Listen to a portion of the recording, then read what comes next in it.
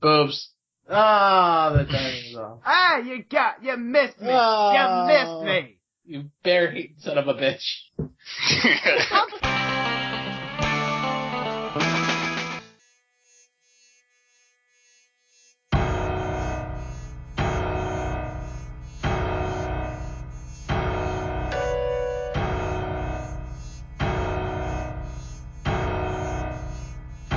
Let's get it.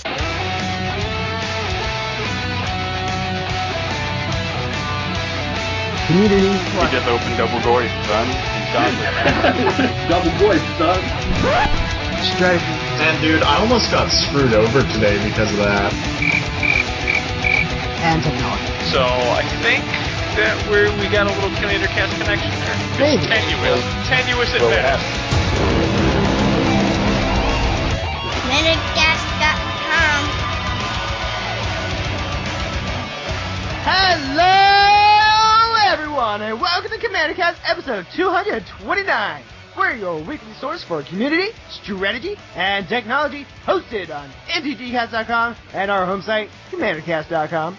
We're recording this on December 17th, 2015. I'm your host of the show, William, and joining me as always is my perennial co-host, Calvin. How you doing today, sir? I kind of enjoy the fact that you almost fucked up there. And it would have been a nice way to end the year with a nice William fuck up in the intro. But we didn't get that, so... Hey everybody, it's me, it's Calvin. I'm also known as Captain Redzer around the internet. Sorry for missing out on you guys last week, but I had an emergency that I had to take care of that kind of delayed me. Emergency called Too Many Idiots? Kinda.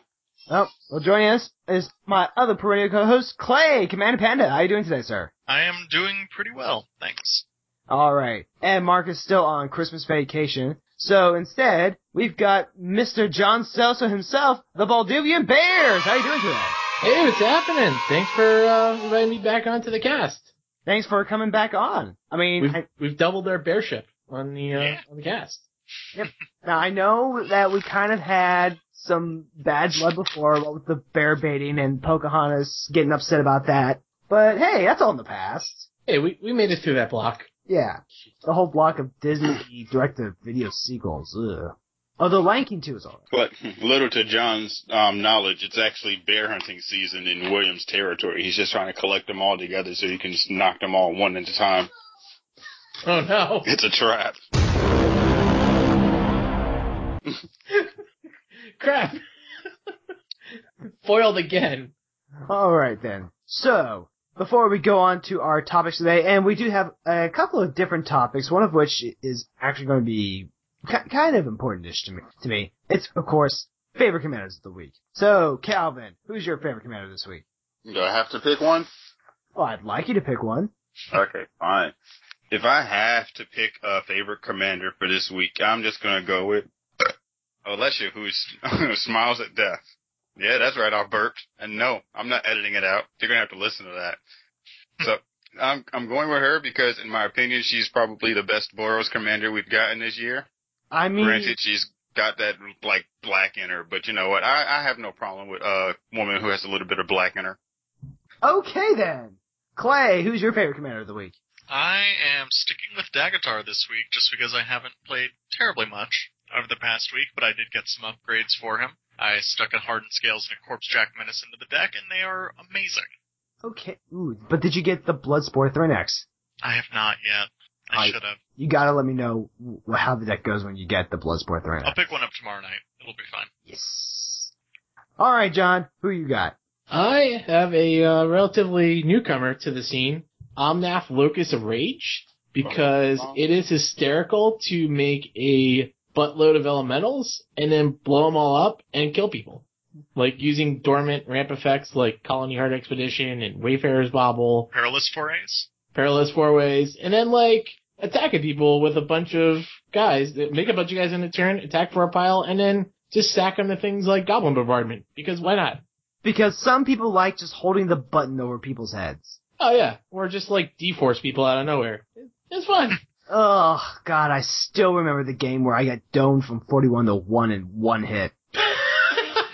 I took two people out in the same turn, one from attacking up at 30, and the other person by flinging elementals at them for like 31. But the scape shift, John. The scape shift. Oh, I'm not even playing Scape Shift. So the whole idea was I wanted to play some more Commander, and Moto seemed like a decent place for it, and I wanted to come up with a list that was kind of cheap. So I was like, well, Omnath needs a lot of ramp stuff, and ramp stuff isn't generally that expensive, so I built a list that's like $30-35 on Moto, and it is quite content. Nice. Ooh, very nice. But can you do go ahead, sorry. But can you do it on the 10-ticket challenge? Ooh, that'd be kind of tough, but I could throw the deck list somewhere out there in internet world somewhere. Question. Yes? For the 10-ticket challenge, does that include the Commander? I don't think so. We might have to have Tom on again in January.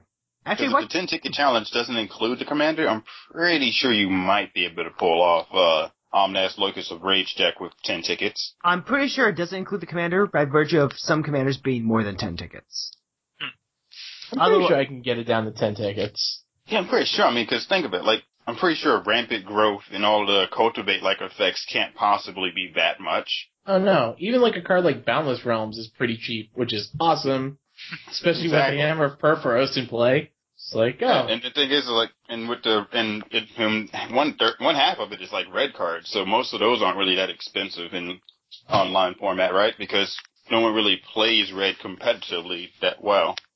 Right. So and I think anything you would use for this deck wouldn't really be anything you would need for a competitive deck.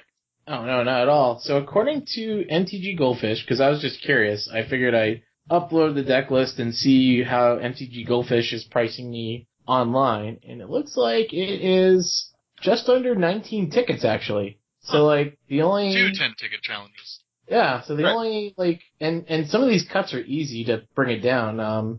And how much is the legend? Because if the legend doesn't count, then that could easily cut off, like, probably a good, like, couple of tickets from there. 50 cents. So, like, okay. You can easily cut out Doubling Season.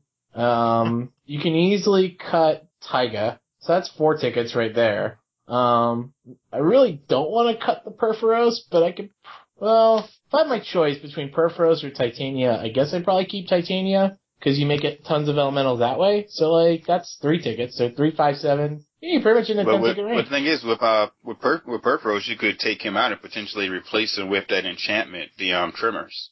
Oh, yeah. Well, actually, I have 2 effects like that already. Warstorm Sturge and, ironically, Where Ancients Tread. The good old Alara bulk mythic that's you should somewhat already applicable. have Where Ancients Tread in there. Oh, yeah. Both of those are in there. Yeah. Hey, John, can you put that link into the show notes? Yeah. Sweet. Where is it? Don't do it, John. He's trying to steal your deck.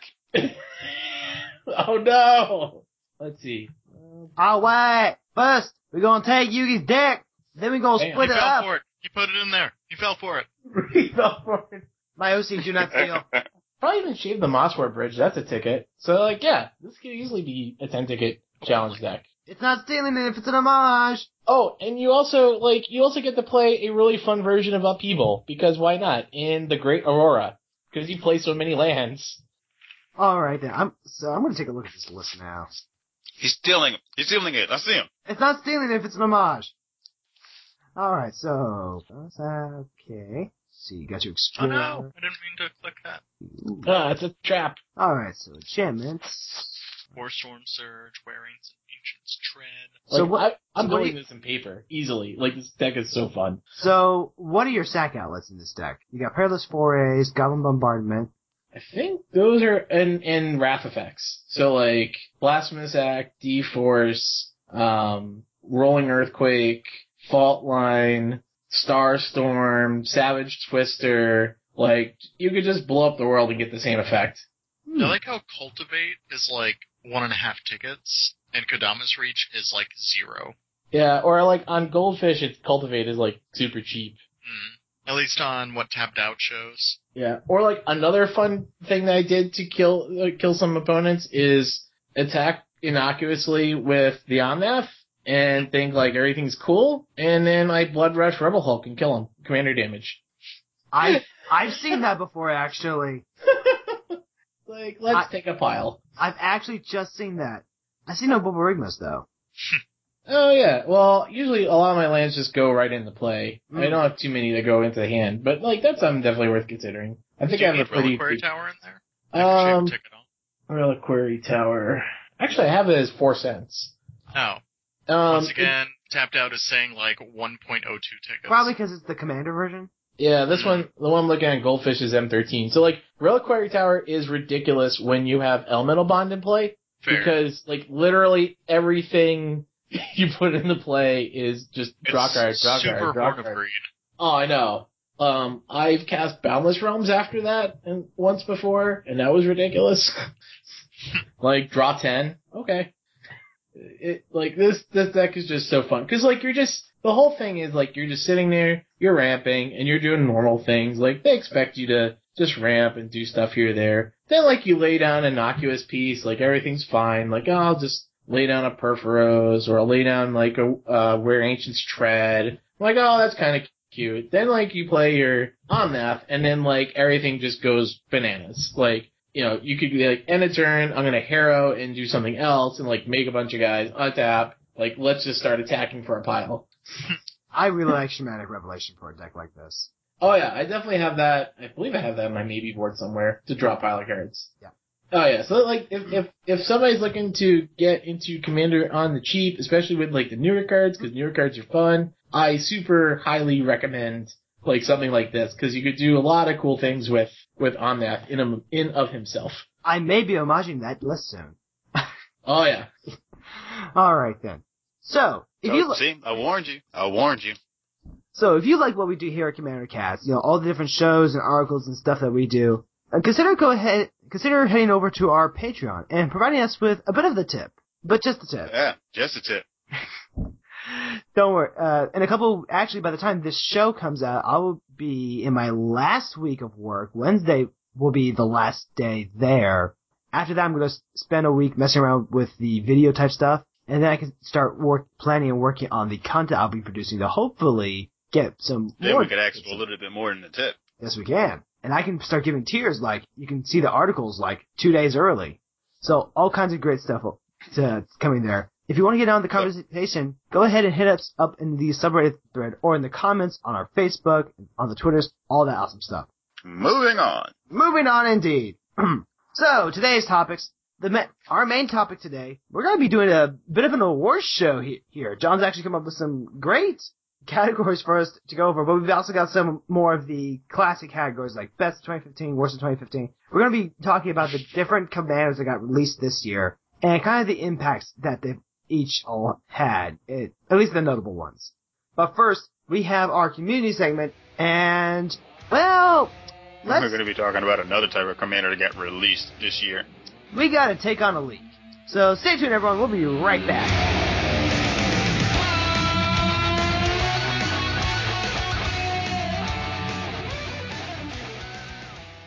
Woo.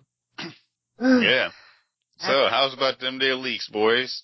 Ain't it great? Isn't it amazing when people just randomly show up and just mess up an entire set for you? I love it. Is that what happened?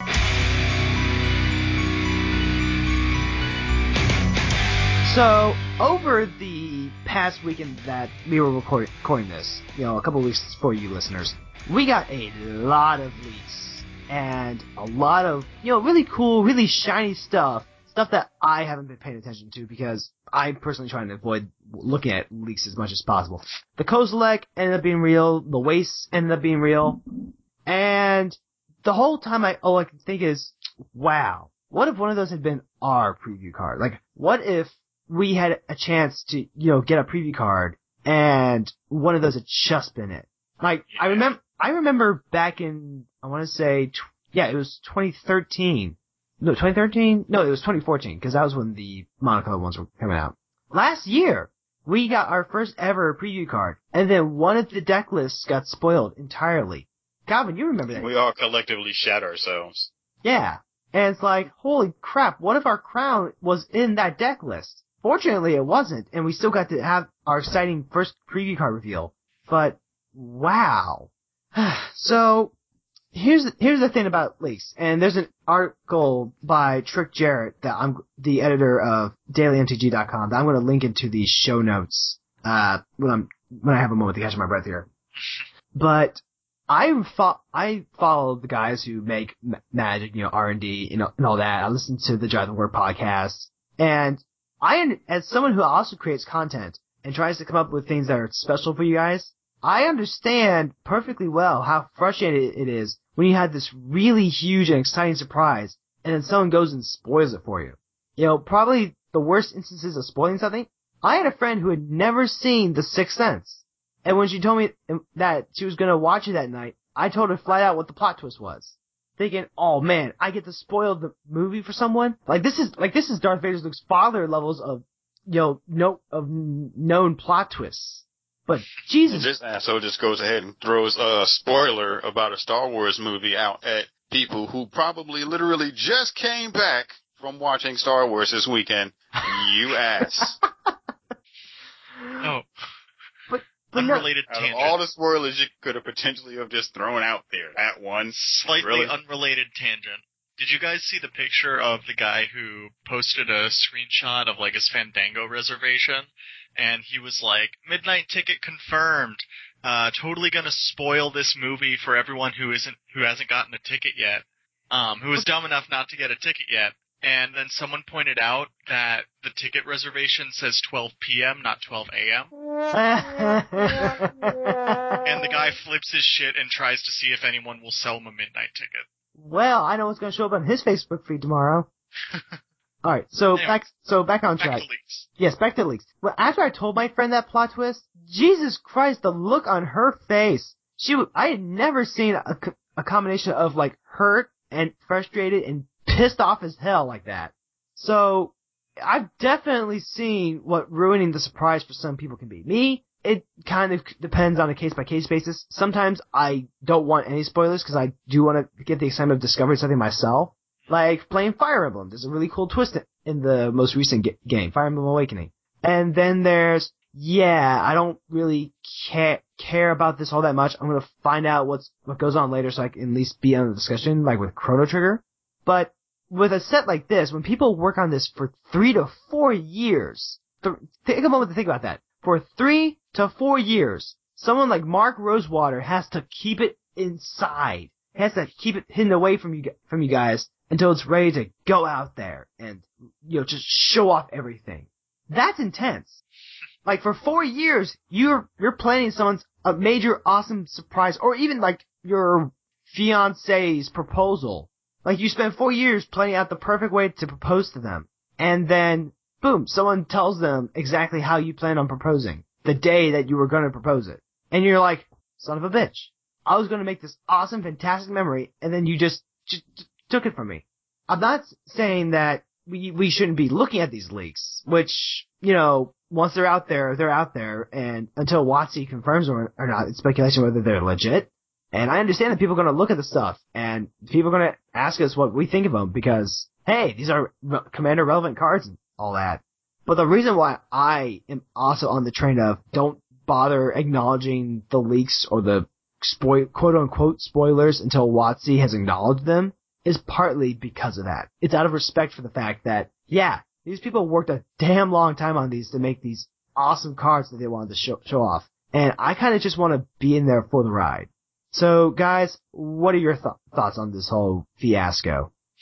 Well, it's cool to see stuff, but as it was said in that article, it's just such a scumbag thing to do.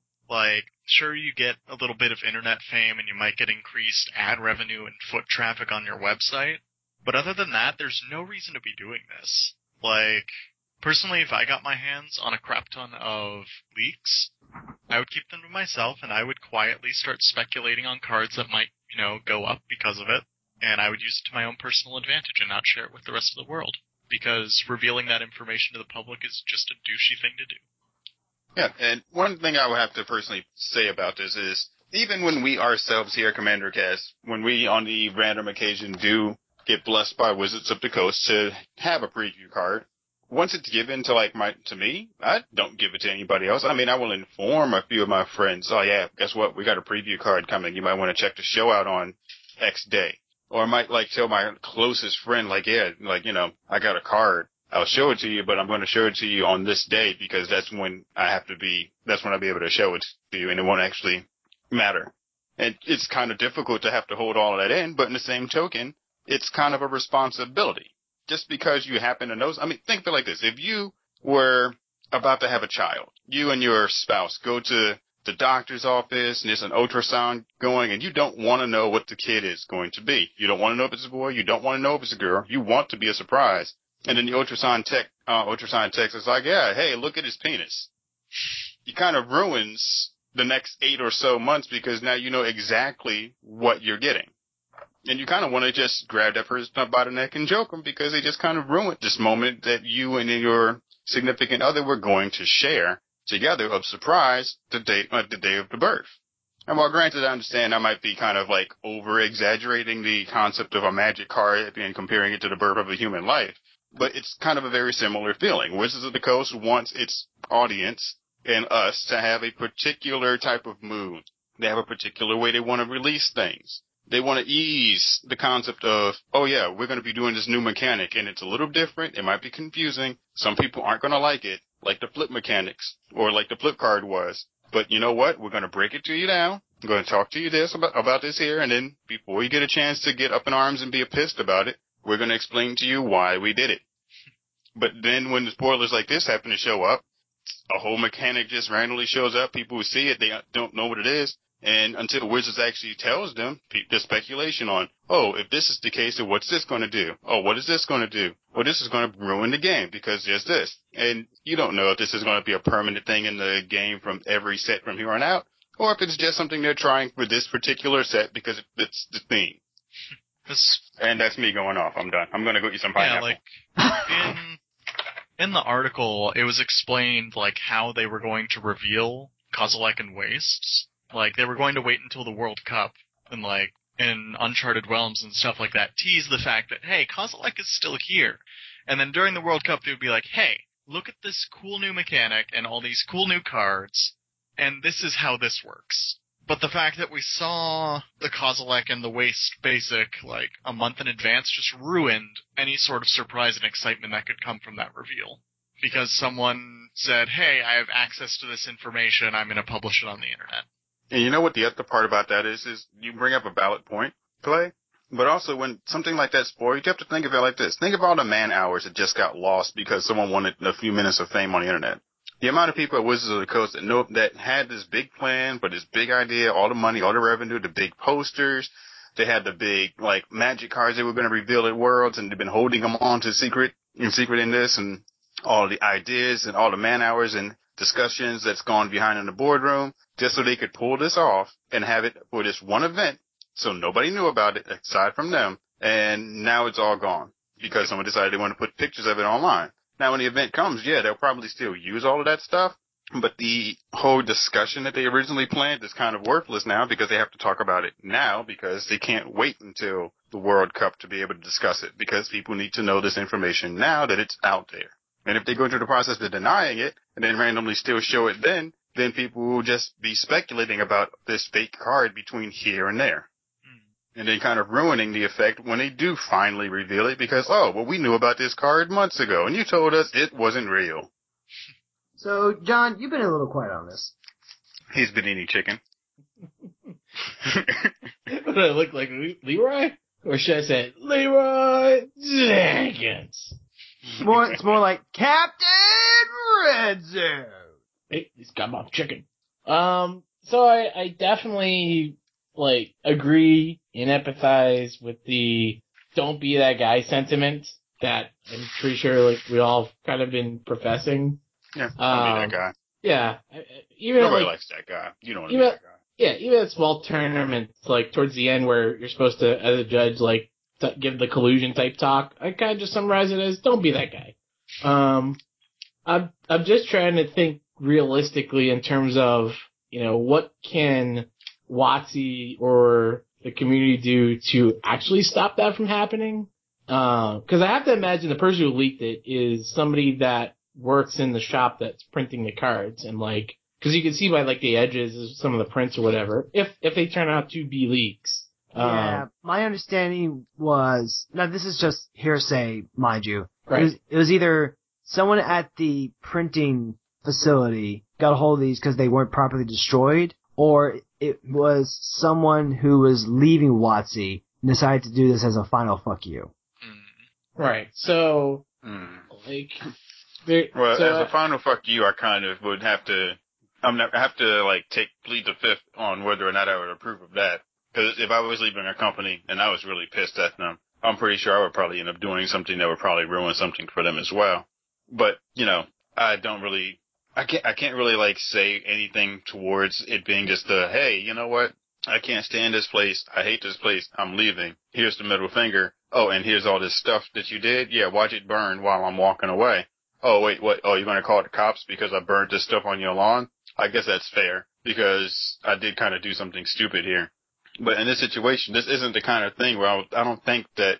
Actually, they might still be able to press charges if they so chose to do so. Actually, from what I understand, they can and will pursue any charges that they are legally able to do that. At the bare minimum, if this person's a Magic player, they're going to get banned from Magic events. Period. They will have shit coming after them. Good. Right. And they deserve it. I think that's the natural conclusion to it is that, in the age of technology, we could find out who this person is and they'll get some sort of backlash. So I guess maybe my parting advice would be, and hopefully nobody that listens to this cast would even think of something like this, but just might want to think through the consequences. Even if you're disgruntled and wanted to do an FU, just thinking about, what would be the potential consequences. Cause you never know if your FU, touches the wrong person and they blackball you from whatever you wanted to do, for other future opportunities and stuff like that. But that, and I hope maybe they can learn from the experience, however this ended up being leaked, make it a learning lesson for how to put tighter controls on either the printing process or who has access to what or a WotC. It's never going to be bulletproof. There's going to be more of these that will happen. Maybe not as frequent, but I'm sure it'll come up again. But, it's kind of what, it's more of what can we take away from it and do about it going forward. Right. And remember, we're talking about deliberate leaks here. This is people getting insider information and then abusing that fact. Mistakes will happen. Hell. The last time we had a preview card, I almost gave it away before it was supposed to, because I was trying out that whole, hey, we'll post an unedited version of the show early, and then I forgot that we recorded the preview card show right before that episode, and I saved it as one file. So I was fuck, take off. Oh, thank God no one's giving me money yet. Well, yeah. You see what happens when we leave William alone for 5 minutes? Yep. So we had just got off the call. Just talked about this, William. So I didn't want to spend a whole lot of time talking about this. Just needed to make sure my soapbox was well used for the week. So did anyone else? I will say though, I think that the wasteland idea is kind of interesting. Oh yeah, it's definitely cool. But my only real question for it is that now all those lands that just produce colorless mana. Or, we getting reprints of them anytime soon that just have, tap and have the waste symbol on it? Yes. Yeah. Next year's Commander product is going to be Soul Ring Taps for Diamond. Or CC. The official shorthand is C. Alright then. So that does it for our community. Next up, we're going into the strategy segment, and we'll be right back.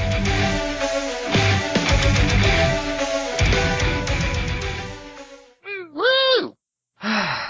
Goodness. Okay, so today, my wife had previously purchased. You gentlemen know what those little styrofoam mannequin heads look like? Yes.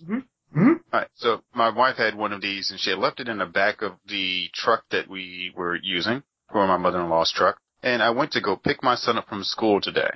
And since the head was in the back seat, he climbed into the back seat. I climbed into the front, and he yells out, "Hey, Dad, I got some head." And I looked back, and I was like, what? He was like, yeah, I got a little head. And I turned around, and he was sitting there holding the little styrofoam thing and shaking it at me. And I was like, ah. I will exhale loudly now. I need to inhale for a bit.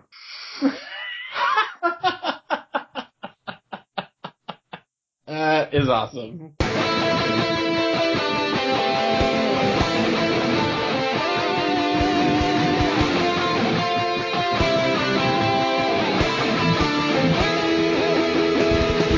Alright, strategy segment today, I decided to go about with something kind of light-ish, something that we didn't have to go too deep on, but something that we could still get some good beat out of. It's how do we playtest our decks, and how do we know when to make changes? You know, kind of relevant since last Tuesday I wasn't getting to play Daxos for the first time in his beta form rebuild, and I definitely noticed some things. It wasn't doing quite what I wanted to do, but it felt close-ish right off the bat. So I need to go ahead and go through, make some tweaks, figure out which cards aren't pulling the weight and all that.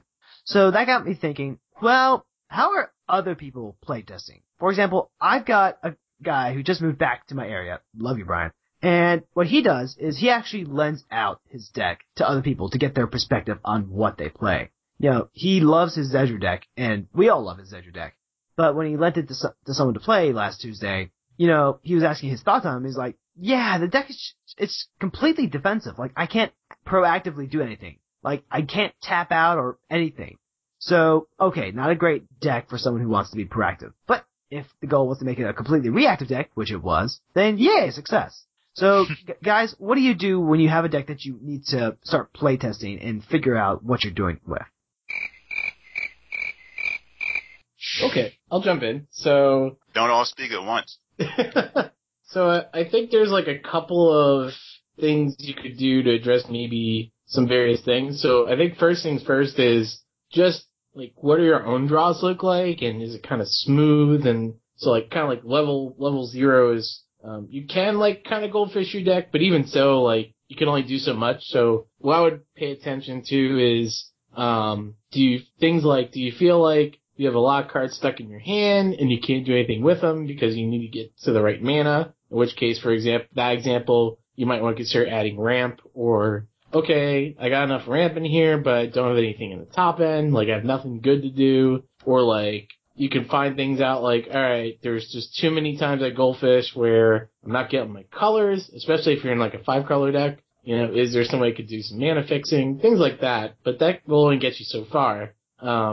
I just like trial by fire, just actually playing games and taking, you know, some notes, not like going crazy and pulling out a giant notebook, but like every game I play, I kind of look at, you know, certain cards and be like, oh man, this card is really awesome. Like, I think this is really part of the core of the deck. Or, yeah, this card was like, alright, kind of sit there rotting in my hand a lot of the time, or like, it didn't really have as much of an impact as I'd like. And sometimes you might like write it off temporarily just because it's like, oh, maybe this is a corner case, but just like keeping notes here or there, and then like, and maybe actually just trying it, taking certain cards out and trying some other cards. So, you know, I think, in terms of like what you want to test, whenever I have my lists on tapped out, I use the Navy board a ton. Like for the Omnath deck, I got like 25 cards in my maybe board. It's just all different things I want to try, you know, and when the time's right, I'll just bring them in and try them out and hopefully get a couple games in and when I draw them and just go from there. And eventually, like, I'll whittle down this maybe board list and I'll just keep flushing out this deck list as we go. But, you know, I'm more of a, you know, let's actually test this thing out and see what happens kind of guy. Yeah. Okay. So there's only so much I'm mostly the same way that, like, I can theory craft a list and get it down to 99 cards, but I need to just play games. Like, the problem with a 100-card deck that has singletons is that if you want to make, like, 1 or 2 changes, it takes forever to see if those changes are actually impactful, unless you have a way to, like, find them when you need them. So generally, like, each change I make, I test it for a couple weeks, because there's no guarantee I'll draw the card each of those games, and you just have to figure out, does that change work? And one of the things that I've always been told is that if you are disappointed to have drawn a card, you probably need to switch it out. Like, if you... No truer words have ever been spoken. If you draw a card and you're like, shit, I really wish I didn't draw this. If it's not something that has like a miracle cost or something like that if you had drawn it on the miracle, it would have been devastating. If you're disappointed to see the damn card, don't play the damn card. But see, what if you're disappointed because it's not what the card is, but when you wanted to play it? Like, there are plenty of times where you get Soul Ring and you're like, man, this wasn't what I wanted to draw right now. I am almost never disappointed to see a Soul Ring, because it's free mana. It is. But what if you, like, just need cards, like spells that actually do stuff? Like, yes, a Soul Ring is a great card to have, but it's not like, say, a Jason's Ingenuity where it helps refill your hand or a removal spell to just kill the thing that's about to kill you. Then you should probably play more draw spells. See, what William's really trying to get at is this concept of you play an enchantment-heavy meta, correct? Let's just say hypothetically you play in a meta that's very enchantment-heavy, okay? And you pack in a few enchantment removal cards into your deck. And you happen to, say, draw, I don't know, like a Naturalize. And then you're like, oh, sweet, this is a Naturalize. I can now use it to blow up the biggest, most threatening enchantment on the board. And then when you come to realize, wait a second, the board state currently has no enchantments of value to Naturalize. Because everyone's got creatures or something. And it's like, oh, well, this card's just kind of, it was here for a purpose, but now I feel bad because I can't use it for that purpose. Because no one else feel bad about drawing it there, because if I know that there are giant enchantments sitting in other people's decks, then it will have a use later on in the game. Like, it's a very broad statement, but if you consistently, in different scenarios, find yourself disappointed by drawing a specific card, then you should probably replace it with something. Like, so like every time he draws a Naturalized, there's never an enchantment, and he realizes that everybody's not playing enchantments heavy anymore. So now Naturalized in the deck is kind of, it's nice to know that it's there for when an enchantment will show up, but since basically for the last month and a half, people have kind of moved away from the enchantment-heavy decks, there's no real need to keep it here. Yeah, and just testing in this format takes a lot of time. You have to play a lot of games to figure out if, like, one or two certain cards are actually good in your deck, aside from just theory crafting. Basically, when I first build a deck, usually it's just an amalgamation of cards that I actually have, and as I start picking up things specific for that deck, I start by replacing the cards that I just put in there because I had them. And then when I get down into a solid list, when a new card comes out or something like that, you just have to take time. And at least when I'm home from university, I have several nights a week where I go out and play at Atomic Empire. It's a great store in Durham, North Carolina. You should check it out. Great shop, my friends. I get a couple nights a week that I can go out there and play for several hours at a time, and it really helps speed up the testing process just to jam games in like that. Okay, so I remember that Eric Bonvie once came on the show and said that he has like these 10 card slots that are dedicated explicitly to cards that are interchangeable for test type cards. Have any of you guys tried anything like that? Like a wild card? Kinda. More like 10 experimental slots where it's like, yeah, I could cut these if I wanted to try something new, or if I just wanted to rotate in some new guys to see how they look. Oh yeah. It's like a flex slot. Yeah. A flex slot. I've done it more for like constructed, but I can totally see the same thing here. It's like, yeah, these cards are like, I'm not sure if it's in the core of the deck. Like, I mean, the way I look at my deck list is like, there's core cards that are just like, yeah, these cards are like amazing. Like, for instance, Sword of Feast and Famine in Daxos and Meletus, like, because you want to untap all your lands and play whatever you take off the top of their deck, like Snapkeep. But then there's other cards like Relic Seeker, where it's like, man, it sounds like a really cool tutor. I'm sure I could probably get in there and connect and go get the equipment, but if I have like more disappointing experiences than like awesome experiences, then like, yeah, it's flexible where I cut it.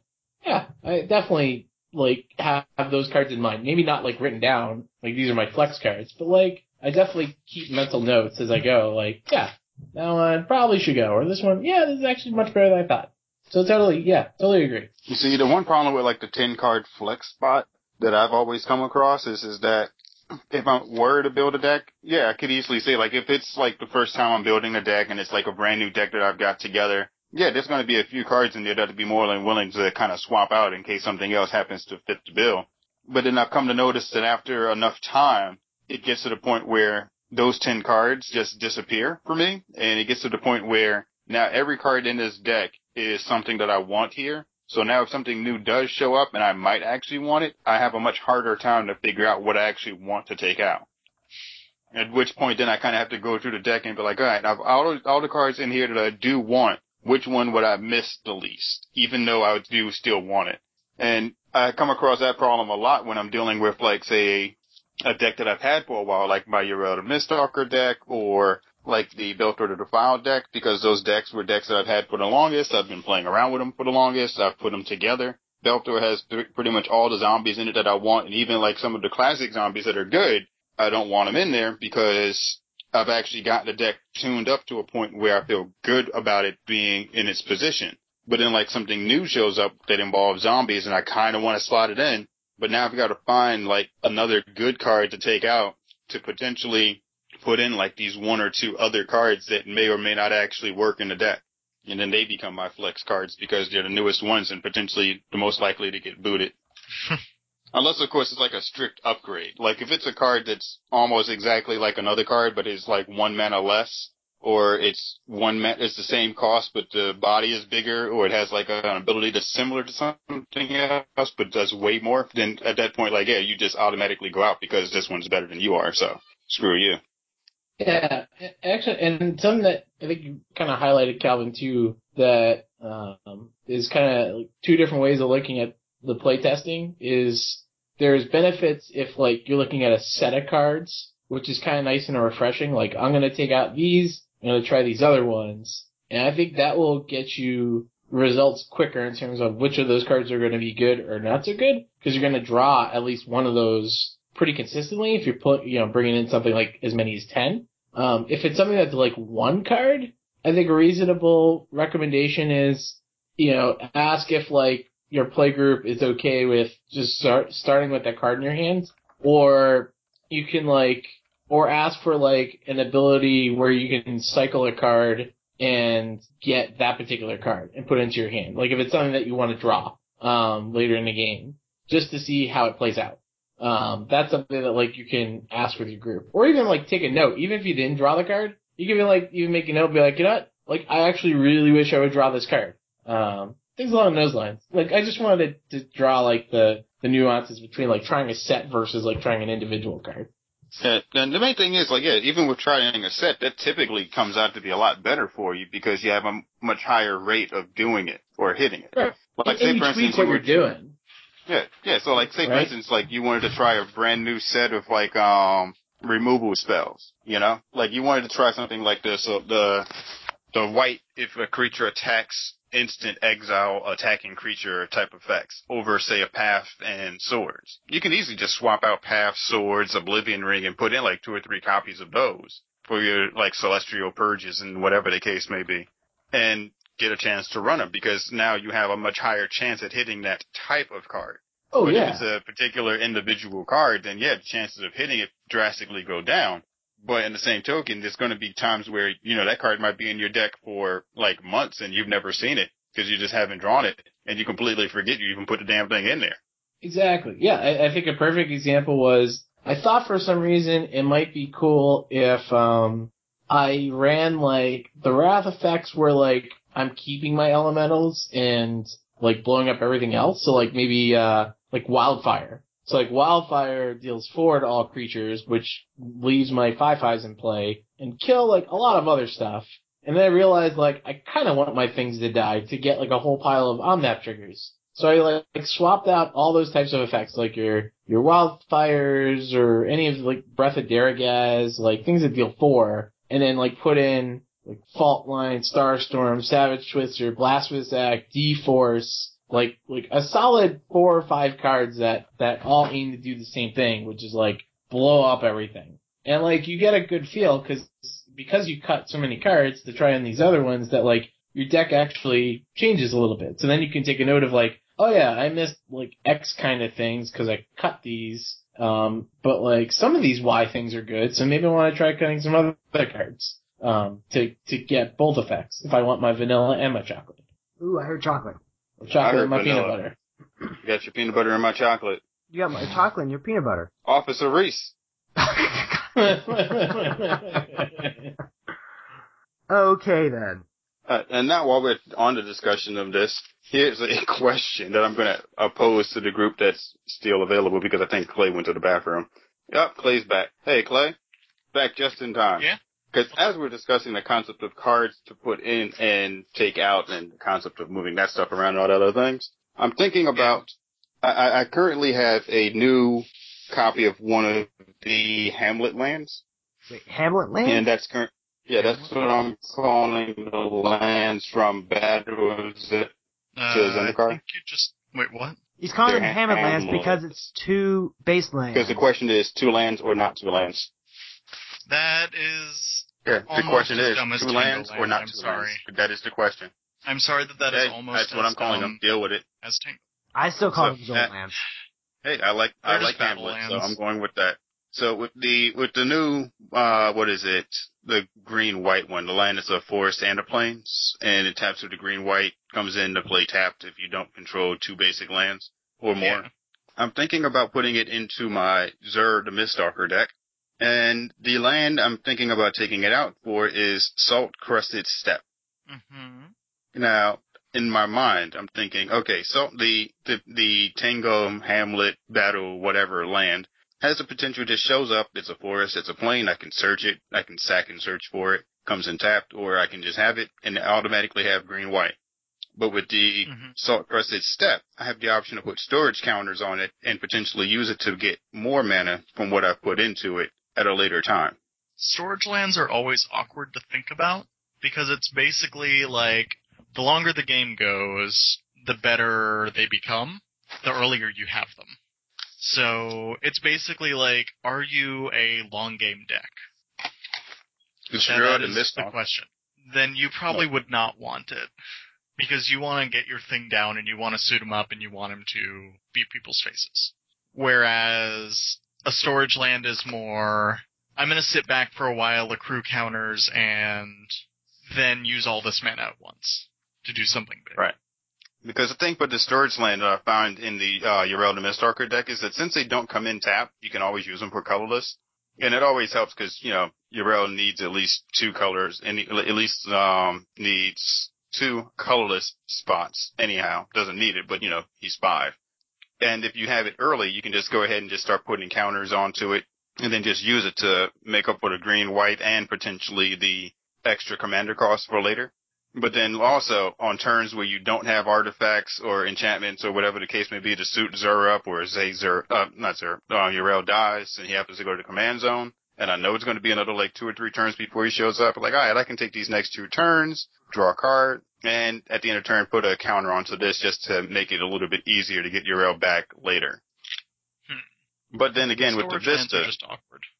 Yeah, but then again with the Vista, because it has the land type of the forest and the plains, I can always just fetch it and get it easier and get it earlier and automatically instantly have the green-white color land fixing. In a deck like Yrel, I would probably opt for battle lands over storage lands, because you want speed. That is my 2 cents on that. Alright, did anyone else have anything else they want to give out here? Let's see. The only other thing I can mention is I typically build decks, and I play them against Horde decks. And if you want to hear more about that, you can probably go ahead and check it out in the Dangly Bits, because I already talked about that earlier, and I'm not doing it again here. Alright then. So, that's been it for our strategy segment. Next up, alright, I've been waiting for this.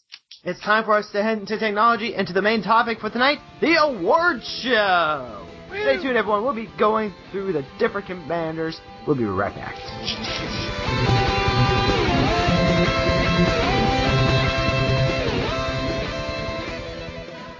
That was not awkward at all. What happened? Mallory went to go take a shower, and as soon as she turned the water on, I stuck to my room, grabbed my wallet, ordered her Christmas present without her knowing. You sneaky bastard. I know. She didn't even see me grab my wallet.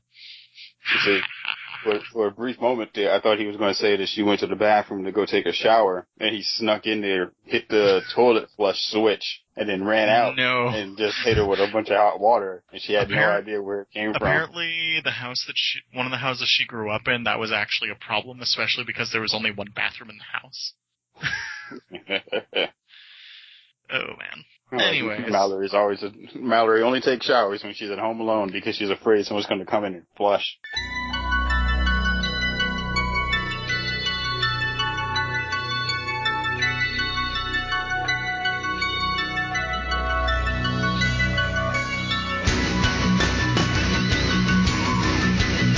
Alrighty then, so as we're recording this, we're only a week off from Christmas, but you know what? We're not recording next week, because it's Christmas. What the hell? You expect us to record on a national, worldwide holiday type thing? No way. So, it's time for us to go ahead and take a look back this year. And you know what? We're going to hand out some awards.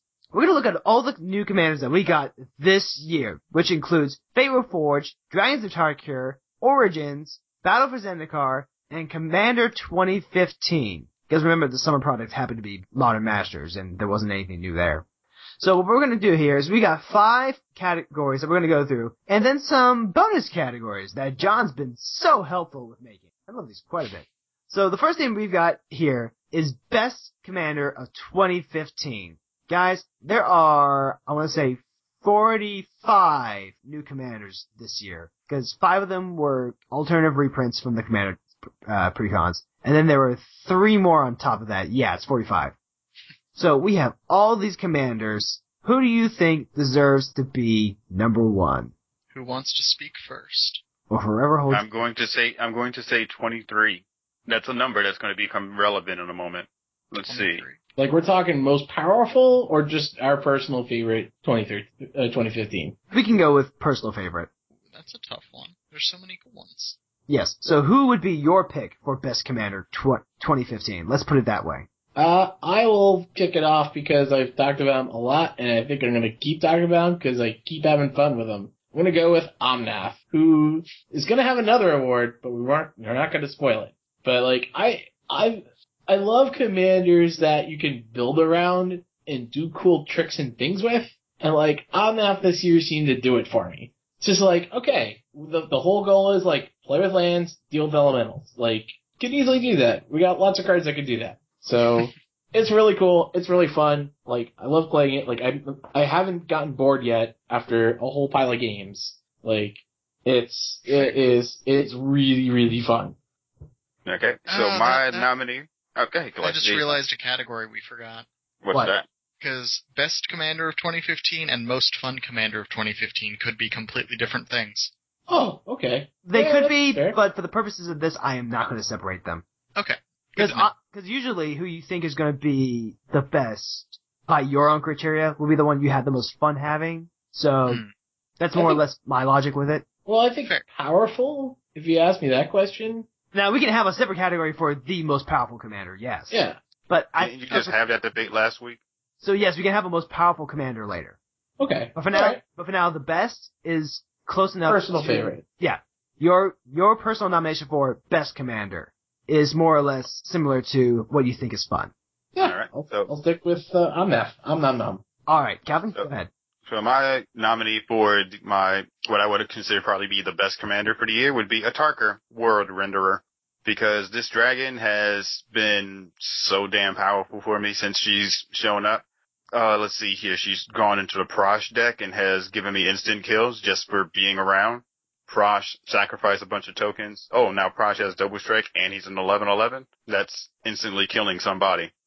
And even when, like, she is the commander, she shows up. Oh, look, Xenagos showed up before she did. Yep. Oh, he's doubling her up, and she's a dragon. Now she's a 12/12. Now she's a 12 creature. She has 12 attacks and she's sitting twice. Yeah, that's killing somebody. So, yeah. In the deck, at the helm of the deck, this big, massive, sexy BBW of a lady is going to show up and just squash you. And I hope you're ready for it. That was classic. I think the most fun that I've had this year with a commander has to be split between Mizzix of Thea's Magnus, because casting a shit ton of spells, and the deck is just a lot of fun to play. I get to say, like, okay, I'm going to pay blue and cast Prosperity, everyone draw 20 cards, and then I'm going to pay red and Fireball you for 20, and we're just going to go around the table. Wait, did he just say 420? 420. Damn right. But the other one that I've had a lot of fun with, playing French Commander on occasion at FNMs in Greensboro, Tassiger the Golden Fang, just because Sultai Control is immensely powerful. The deck is amazingly fun. No one else gets to have fun, but I get to have fun, and that's what matters. Well, my nomination this year is one character, because I kind of have to cheat a little bit on this. It's Atarka. Is it Dak Faden? No, it's Atarka. There is no Dak Faden. Dak Faden's a lie. There's only Zool. So we've got Atarka World Renderer, who's the every time a dragon attacks, it gets double strike. who can just one-shot people out of nowhere with just like 1 or 2 card setups. And then you've got Dragon Lord Atarka, who's just this big behemoth of a dinosaur thing. And I love both of her incarnations so much. It's to the point where, I have my little binder that has a second copy of all my commanders, to keep it like a fire safe in case I lose my collection, like a fire or get stolen or whatever. So I can at least rebuild with the commanders. But I had to have an extra copy of each of them because I keep flipping back between which one I want to play. Sometimes it's meta dependent. Sometimes it's, okay, am I going to be playing against faster, small aggro decks? Well, let's go ahead and bring out Dragon Lord Atarka so she can clean up the field. Do I feel like just one-shotting people out of nowhere? Let's go with the baby Atarka. So, yeah, love my big green zombie dinosaurs deck with Dragon Lord at the helm. Fair. Alright, so guys, let's go ahead and list off our nominations here. We've got Dragon Lord Atarka. Clay had... I'm gonna go with Mystics. John, you have Omnath, right? Yep. And Calvin? Mine was Atarka word renderer. Alright then. So, those are our nominations. You, at home, go ahead and leave us a comment or hit us up in the subreddit about who you think should be winning in this category. Yeah, I like that. Yeah. Yeah. And then when we come back in the new year, we can actually read off the winners of the nominees, if William ever actually gets around to reading the comments. Hey, We also have a nomination for Card of the Year sitting here in the show notes. Oh, we need somebody to get that graphic into the show notes. I just linked to the graphic. I can see if I can copy paste it over from Imgur. Copy image. Paste. 8 fucking bears. Card of the Year. Yeah. I mean, granted, the stats on it are a little off, but still. Yeah, we definitely need... There are 8 15, fucking 16. bears in this But it's still 8 card. fucking bears in that fucking card. I'm getting sick and tired of all these motherfucking bears on my motherfucking card. No? Oh, Fine. no, it's fair. It's fair. It plays. Bears. The Bears. The 8 Bears. The bears. The 8 fucking bears. Okay, so what's the next category we're going with? Alright, so, of course... Most leaked. Kozilek in 2016. Lead contender. So, There were some others that got leaked, but anyways. So, if there's a best, unfortunately, there has to be a not the best. Let's just call it what it is. It's the worst of 2015. Guys, who is your nomination for worst commander to come out in 2015? I will start. I honestly don't think there is actually go ahead. I'll let you guys go, but I really don't think that there's really an argument here. So, Okay, go, this guy, disregarding all the Boros stuff, because Calvin's gonna rip into that. He's overcosted, has a really dumb ability, and Can I guess? Yes. I will take Alhammer at High Arbiter for 200 Alex. And you got it! Yes! Alhammaret is one of the really kind of dumb legendary mentor creatures from Origins. It's a 5/5 flying sphinx for 7 that you get to meddling mage a card that an opponent reveals from their hand. So I guess you get to stop one person from casting one thing, but the fact that you have to choose something that is revealed that way is just really, really dumb. You can't name their commander. You can't name their combo piece if they don't already have it. I guess you get to see everyone's hands for 2 mana and get a 5/5 flyer. Well, there's so Like many pay kill 5 spells. for 5/5 flying, and then I don't know. There's so many kill spells that he'll die to something else, which will unlock the card. He's just bad. I don't like him. Not at all. I like that. Get this bad shit award. out of my gatherer. I'd rather him not exist. Get this pumpkin out of here. Oh, looks like the 8 fucking bears link broke in the show notes. Oh no. Or the image link did. Maybe Imgur was like, no hot linking. That probably would be the most disappointing moment of the night. Alright, so John, who's your worst commander of 2015? Man, it's hard to follow up Clay's pick, because that is quite good. No, it's not. Yeah, by good, I mean like the complete opposite. I think the worst one I could think of, especially because it's like, it has some cool things on it, but or like what looks like it might have decent things on it, but it's just bad, is Silumgar the Drifting Death. Like, yeah, alright, he's a hexproof guy, but he's only got 3 power. Yeah, it's not gonna do that much. And then, like, defending player gets neg 1, like, eh. And then, like, how many, there's dragons in blue and black, but, like, only so many compared to, like, green and red. So, like, this is, like, the epitome of, like, yeah, and Incidentally, can someone write down the nominations in the different categories as we go over them? Oh, yeah, probably. Thank you very much. Thank you, Clay. Love you. All right. In a, friendly platonic way. I want to cut it with you because you're So, since Calvin's gonna want a little bit of a soapbox for his, I'll go next. My worst commander 2015 is Dagatar the Adamant. Just, for a pre-con commander, so, before cons, like, you pay 3 mana to move a 1/1 counter. Yes. That's all he does. Yeah, so? Like, I wanted this to be cool, but just hearing how depressed Mark was to play him, that really did it in. See, I've been playing him recently with no expectation of winning and found it hilarious. And I've actually won a crap ton of games with him. Yeah, and see, that's where we differ because I had delusions of winning with him. See, I put Dagatar together as the absolute lowest power threshold that I own. I have no expectations of the deck performing well, and I have a blast. See, exactly. That's exactly it. I went in there with expectations, and he way underperformed. You went in there with no expectations, so therefore he overperformed. Fair. All right, Calvin. All right. So what I'm going to say here is first with Alhammarad. One, it's a Sphinx. It's blue. It has flying, and it's a 5/5. You can probably still win a good game with that. And since you're in blue, you're going to go right ahead, blink it out, and try and get more use out of that effect. So yeah, it's bad, but if you're dedicated, you might work around with that. With Dagatar, yeah, he shows up, he does +1 counters, and he does the whole moving thing, but he's got green in him, and there's other creatures in green that have +1/+1 counters. We might be able to doubling season or something, get something going there. You feel me? And what was the third one? What was yours, John? For worst? Yes. Silumgar the Drifting Death. Oh, yeah. And with there we go. And with the Drifting Derp, at least with him, you have a flyer that's also got hexproof written on it. Then, you can potentially deal with people who have tokens and stuff. So, they're all 3 of these, to an extent, kind of have you might have to work a little harder to get it, but, you probably still can make it work. So my nominee is a commander that, in my opinion, it's never going to work. It's probably going to take another 3 or 4 sets before he even attempts to work. And that's going to easily be Munda, the ambush leader. Because quite frankly, all he is a 3/4 with haste.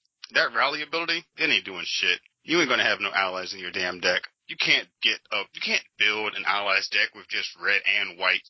You put him in your deck, okay, fine, but he ain't helping. He's just a 3/4 with haste that's just going to look at the top library and be like, that's nice, put that shit back. Nope. There's almost nothing on his ability that will help you. And if you just needed a body that could attack with haste, you could easily just went with Ball Lightning and been just as happy. You could have gone and grabbed another creature. Hell, you could have just put down an enchantment that gave your creatures haste, and any other creature would have been better than this. Fair. So that's my nominee. At least with the other 3 guys in this category, at least with them, we can potentially work a deck for them. With Munda, there's no work in a deck with this. You ain't a commander. You're not even a spot in the allies deck. Okay then. So, let's go on to our next category. Clay? Don't forget to vote. Yeah, don't forget to vote. Don't worry. All of our nominations are going to be in the show notes. So go ahead and let us know on the Facebook page, in the subreddit, or even on Twitter, who your pick for each of the categories is going to be. So, Clay, why don't you go ahead and start us off with this next category?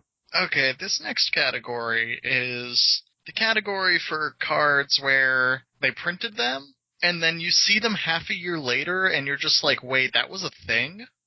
This next category is most easily forgotten commanders. Ones that they print, they might look cool when they come out, but in the end, no one ends up playing them. They're super underwhelming, and no one just actually gives a shit about them. Let's see. My pick for this will probably have to be Dwinnen Guiltleaf Dane. Because, just like, yeah, it's an elf legend. You'd still rather play Azuri. I went through this list earlier, and I had actually completely forgotten that she'd even been printed. So I think that pretty much qualifies it for this. Yeah. And I guess life gain when attacking is cool and being a lord, but you're just too expensive for it. You're 4 mana. Like, really? Get on Azuri's level. Yeah. Alright. So, my pick is actually going to be one that Clay suggested last time. It's Al Hammeret. Like, until he brought it up, I actually just forgot that this guy was a thing. Like, I played with him in limited once, and that was it. I feel like we have the potential to just have an entire cycle here. So, John, what was yours? I'm gonna go with Ojutai Soul of Winter, because the other Dragon Lord Ojutai was so cool, I think it's easily forgettable that there was actually, like, a dragon before him that was printed. And given that he's way crappier than, Dragon Lord Ojutai, I think he's super easily forgettable. Like, I bet without looking, outside of the fact that he's blue-white and he flies, because he's a dragon, nobody knows what else is in the text box. No, he's flying because dragons have wings. Mm-hmm. We got that far. Yeah. And that's about as far as we're going to get. Well, I guess I should, for people listening along. And since it's blue-white, it probably has something to do with, like, spells or something, right? Yeah, no. And most likely it's going to be like, nope. When it's vigilance. Whenever a dragon you control attacks, tap target non-land permanent and opponent controls, that permanent doesn't untap during its controller's next untap step. So, very blue-white, but yeah, no. Just no. Don't do it, guys. Don't do it. Don't play Soul of Winter. Play Dragon Lord. Right. Yes, play the Praying Mantis Dragon. Yes. Play the actual playable dragon. Alright, Calvin. So, my nominee for Easily Forgotten, and the reason I'm going with this is because John pointed him out to me earlier. It's going to end up being Hixus, the prison warden, because John said his name, and I was like, who? Because initially, when we came up with this category, I was going to go with Dwynnen. I was going to go with Dwynnen with the Guiltleaf Johnson, but then he mentioned Hixus, and I was like, who the hell is Hixus? And I had to scroll through the list just to find it. I was like, oh yeah, there is a creature in here that is legendary, that was printed this year. And I completely and totally forgot that this thing even existed. So that's going to be my nominee, because it's a legend that had an ability, and it's in white, and I play red-white, and I didn't even remember he even existed. And I remembered Sandra's parents. I remembered Sandra. I remembered even most of the Boros commanders from this year. Yeah, if you had white or black, you remembered them because they were so terrible. Yeah, I remembered them. This guy is so terrible you forgot them. Hey, I still remember Siege Game Parents. Hunter, let's see, would it be bad if the reason that I don't remember him is because he might have actually been good in comparison to, like, the other ones we've gotten? No, he's still bad. Yes, he's still bad, but Calvin's got it, because we have commanders that are just so notoriously bad, it's like, I still have the taste of that in my mouth. Ugh. And then we have commanders that are good. I'm not saying he's good. I'm saying, like, he's bad. But in the same token, the other ones were so horrible that I didn't even get a chance to shit on him because I was empty from shitting on everybody else. Yeah, that's more or less it. Yeah. But don't worry, Hixus, your day might come if I happen to remember to talk about you at some point. But man, there's some stinkers on this list. Woo! Alright then. So, for our next category, Calvin, why don't you go ahead and lead us out with Breakout Commander? Okay, so for the Breakout Commander, basically this is the commander that was printed this year, and we're probably not going to really be talking about, like, the reprints, like Gisela or whatever the case may be, because we've got a chance to see them before, we got a chance to play with them. A Breakout Commander has to be someone that was printed this year that we can easily look at and be like, you know what? That commander's going to have a deck years into the future. We don't know it. We're not even, like, thinking about it right now, but just in comparison, this is probably going to be the commander from this year that we will be seeing next year and a year after and a year after. So, with that in mind, my nominee for the Breakout Commander of the Year is going to be Mr. Cash Money himself, Noyandar, the Royal Shaper. Fish on the rocks! Yep. Mr. Money in the Bank, Mr. $1 Million Belt. Yeah, he's the one I'm going with, because he's the commander I easily see years from now, because of his weird ability to change lands into, like, creatures. and give them like the +1 counters and actually can have like a whole deck around him and just spells and land usage to kill your opponents is so different and so unique that I can easily see like 3-4 years from now, he's still going to be at your local play group as long as people remember him.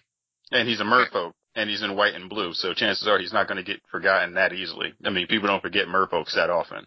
Fair. All right. John, who's your breakout commander? I'm gonna go with Zada Heejin Grinder. So he was the guy that's 3/3 for 4, where we cast an instant or sorcery spell that targets only him, or her, I guess. Copy for each other creature you control that the spell could target. Each copy targets a different one of those creatures. I think it's gonna be a breakout because, like, over time they're gonna print more instants and sorceries that are gonna A, make goblins, token, if you will, and B, like, really cool pump-like effects for Zada that's gonna, like, also affect everybody and do super awesome cool stuff. Like, I think the same argument could be made for Mizzix, but I think it's a lot more obvious with Mizzix because that's what you want to do in Blue-Red. But, like, Red, not so much. And, like, I know Tom's already doing some things in that space, which is really, really awesome, but I think it's only gonna get better from here. So I'm gonna go with Zada.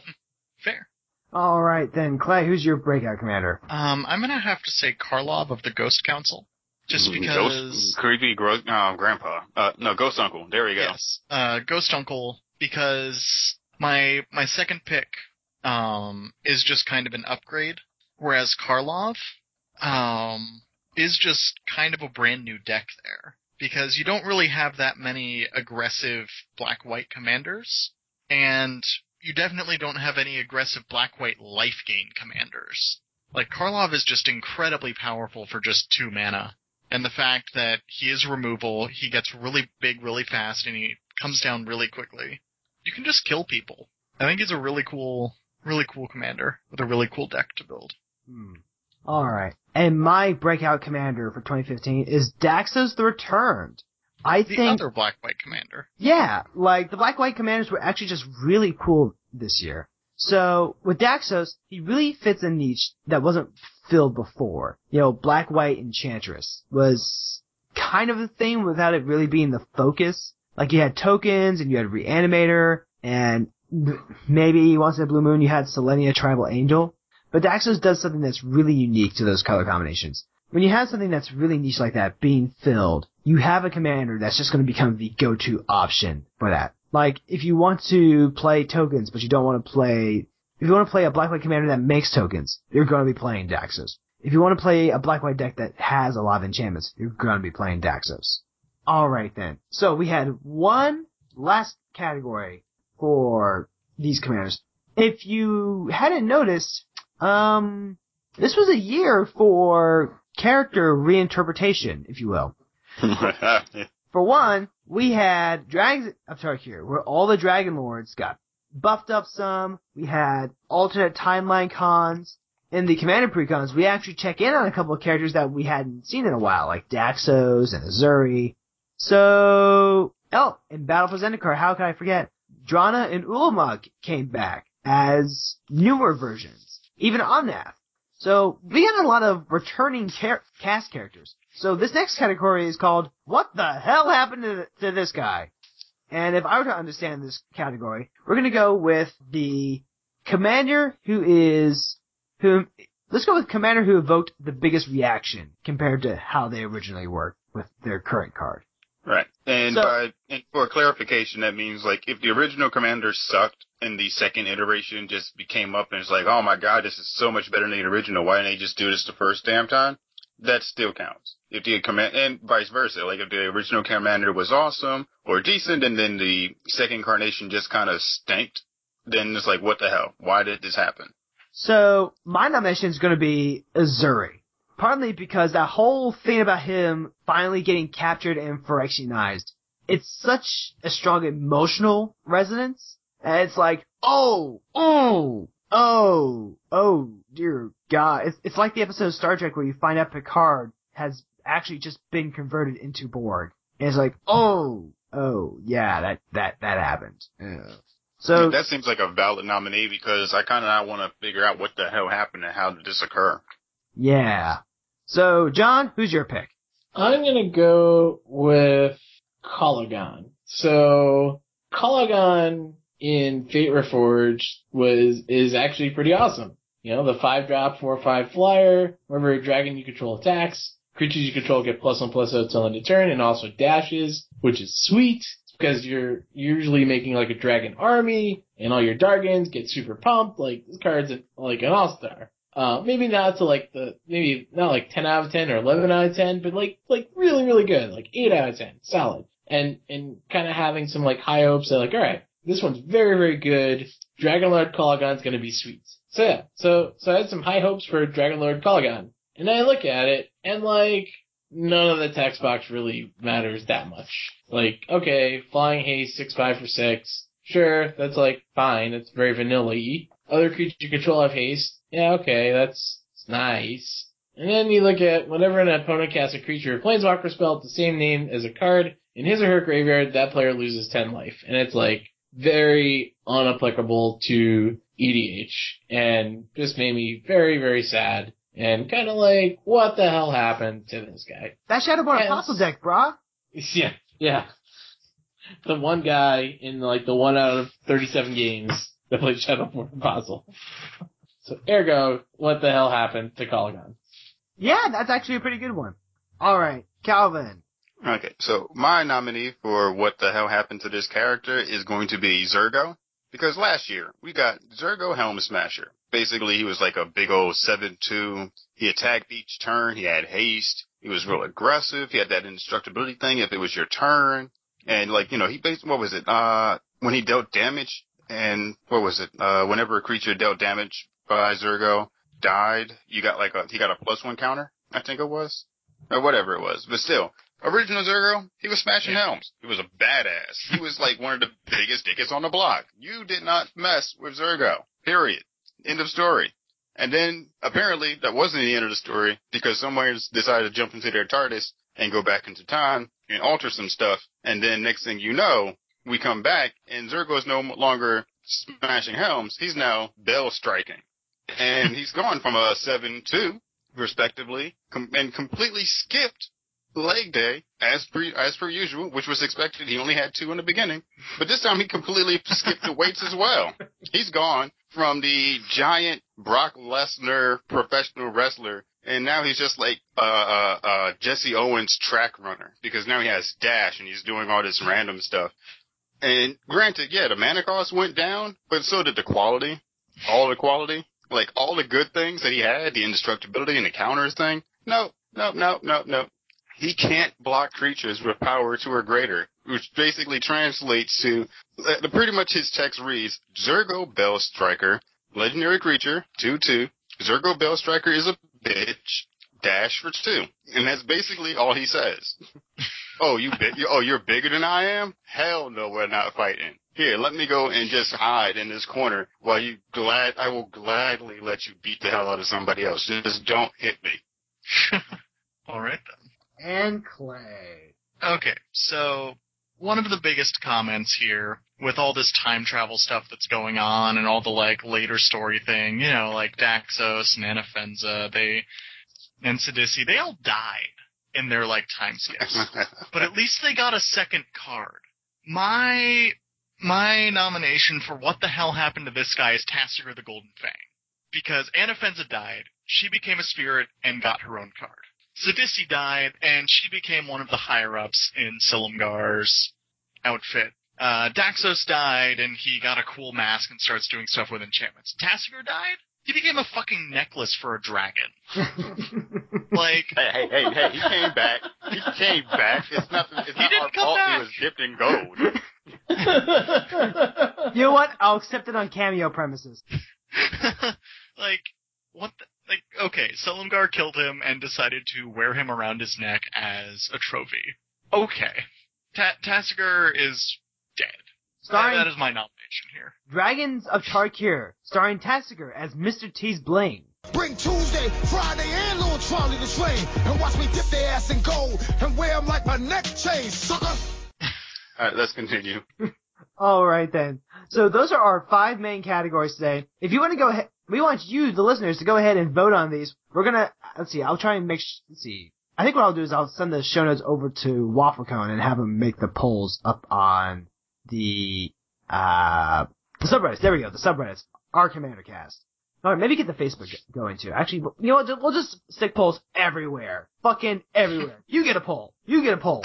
Everyone gets polls, including the strippers. So, now that we have our 5 main categories out of the way, John actually has some fantastic categories that we are gonna go through. So, not everyone can win a prize, but these guys right here definitely won something. So, why don't we go ahead and start off with John, then I'll go ahead, then we can go Calvin and Clay. Okay. And then we'll just rotate through these. So, John, kick us off. Yeah, so I think a reasonable award to give out is to Marin of Clantelnoth, or Clan-Neltoth. There you go. There you go. And I thought when I was thinking about what he should get, easily gets most likely to replace Gerard as commander because of all the cool things he does. That Gerard's pretty cool, but I mean, just being able to rebuy creatures even into hand is pretty ridiculous, as I saw when I played with Mark. So yeah, all for that. Yep. Alright, so our next award goes to Atarka, World Renderer. This one is most likely to rip someone's face off. And boy howdy can they ever. I tell you what, it feels so good when you go end of turn, flash and dictate the Twin Gods, play Atarka, snap on a Dragon's Breath, and now she has haste and fire breathing. Congratulations, you have now been devoured. Alright, so Calvin, what's our next one? So our next is most likely to kick Kool-Aid Man's ass. And that would have to go to our boy Omnath, the Locust of Rage, because he can easily be altered into just saying, oh yeah, and just smash into a brick wall. And no one would even notice that wasn't the actual original art. Oh yeah. Alright, Clay, you're next. The next one is the Ain't Nobody Got Time for That award, meaning, it just takes too much mana to get going, and that goes solidly to Dojtai, Soul of Winter, and kind of a runner-up to Chandra, Fire of Kaladesh, just because she doesn't have haste, and also to Alhammaret, High Arbiter. Just nobody can do anything with those guys. It's just dumb. Alright, John. Let's see. We are on Drana. Liberator Malakir definitely had best rendition of This is Sparta! This is Zendikar! That was my ear! Alright, next up, we've got Nissa Vastwood Seer doing her best impression of Katniss for champion of the 2015 Hunger Games. Calvin. So, with that, the other champion of the 2015 Hunger Games that no one cared about and got brainwashed by the Capitol, i.e. the PETA award, goes to Dwayne the Guiltleaf Johnson. Because, quite frankly, no one cares about it, no one knows about it, and in all honesty, it's just one of those cards that's like, you were here, weren't you? Congratulations, I guess. I mean, you lived because everyone forgot to kill you. Yeah, they both had bow and arrows, and people knew that about Nissa because they looked at it. Nobody knew about Dwinnen because nobody cared about Dwinnen. Yep. It was like they walked past a bunch of bodies with arrows on it, like, damn it, Nissa was here. Nope, it was Dwinnen. But, we're just gonna blame Nissa. Nissa's getting blamed for all the bow and arrow murder. She has an entirely full quiver. She's never shot a single arrow.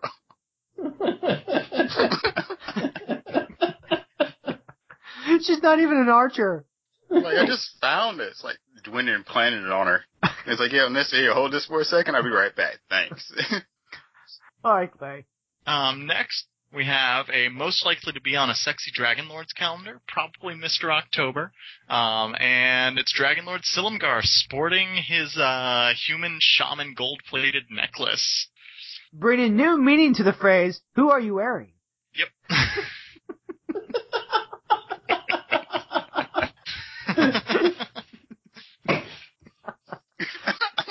Did we just break someone? I think I did.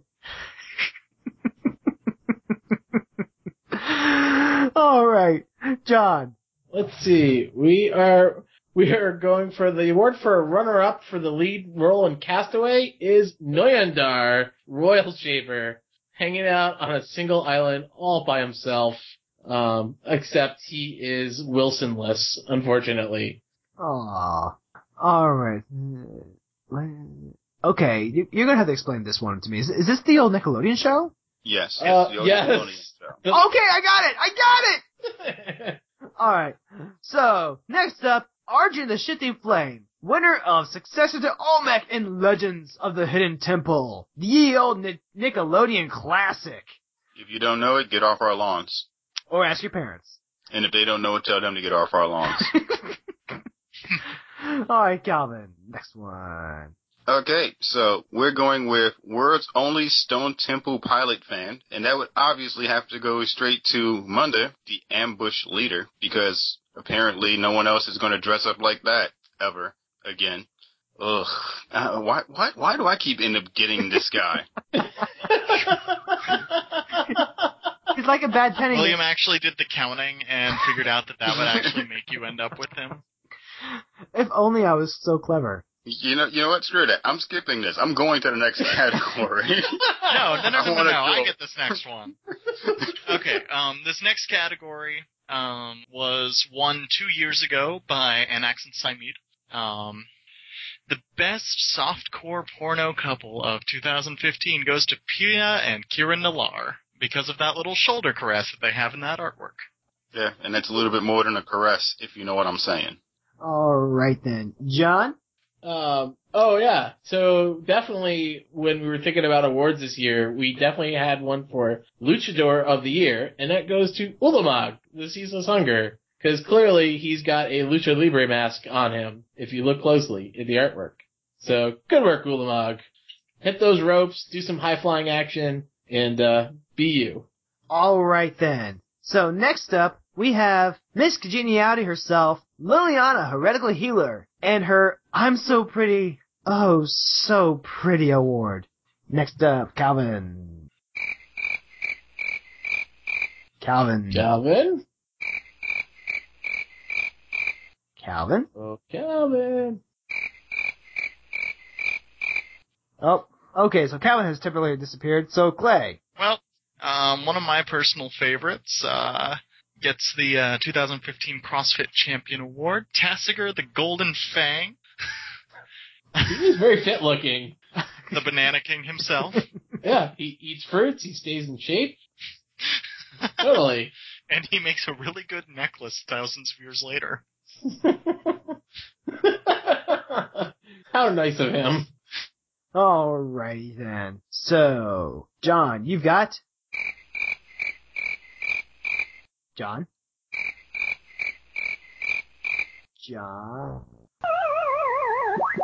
Clay? John? Yo. Alright, that was weird. Did Calvin, your you internet got back? Calvin? Bueller. Clay, can you explain to him Echo one more time for me, please? Huh? I'm tired of explaining it to William now. I actually completely forgot. Same. Okay, so when last we left CommanderCast, John was gonna go and do the one that I'm about to highlight. Oh yeah. So this is very fitting for the cast. The only commander that no one likes or talks about except CommanderCast goes to Dagatar the Adamant. I represent this statement. I resent that remark. Squirecast does it all the damn time. Isn't that... That's on the CommanderCast network that counts. Yeah. Okay, yeah, that's fine. Okay, except the CommanderCast network. Yeah, okay, yeah, Dagatar's our homeboy. Hey, go ahead and listen. Go ahead. Mark. Email Squirecast and request a signed Dagatar the Enemy. They will send it to you. Strangely enough, I have Dagatar. Still have yet to play with it. Alright. I'm like the only member of the CommanderCast crew, apparently, who has the copy, because I just kind of bought it for completionist's sake. And I don't think have a Dagatar deck. No, Mark, yeah, but Mark had a Dagatar I have, deck. And William, you've played with Dagatar. I haven't. Alright then. So, next up we have Shu Yun, the Silent Tempest. And he gets Karate Teacher of the Year, sponsored by Jackie Chan. Whew. That guy is... Hold on, wait a second here. William just did the Liliana I'm So Pretty, right? Yep. And who did Yeah, and then I Tassinger? did Tasker because you weren't there. Ah, okay. Yep, but you get this next one, Calvin. So let's see here. Who's next? Let's see. Karate Teacher of the Year? Wait, no, you did that one. Oh, no, hell no, I'm not doing that. Fuck you. I'm going to the next one. You can step back and do that one your damn self. Come on, Cat, come on. I'm not playing your sick, twisted game, sir. Most likely to star in the remake of the Fred Savage classic, The Wizard, is going to be Kifion, Hero of Afrios. I don't get this reference, but that's what I'm going with. Oh yeah, Will got the reference. I'm a Nostalgia Critic fan. Yeah, it was like an old movie from the 90s, I guess? Where like... It was a movie they made explicitly to preview and show off a Super Mario game. That's what it boils down to. Pretty much. Wait, is that one where Fred Savage was in the library? Nope, I don't think so. See, now I've got to go look this up. Damn it, John. Well, I'm gonna backpedal and do the one that Calvin skipped. Yep. The last remaining band member of Blue Oyster Cult Award goes to Zergo Bellstriker because Will Ferrell needed to represent him in an SNL skit. All right, and John, take us home. Lastly, most likely to be a relief pitcher for the New York Yankees, Hicks's prison warden, because not much more left in his hand outside of something that resembles a baseball. All right, and that does it for tonight. This has been a lot. Wait, no, we still have the card of the year. Oh, we already did the card of the year. Yeah. Oh, 8 fucking bears? Yeah, 8 of them. 8 fucking bears. What am I going to do with 8 Johns?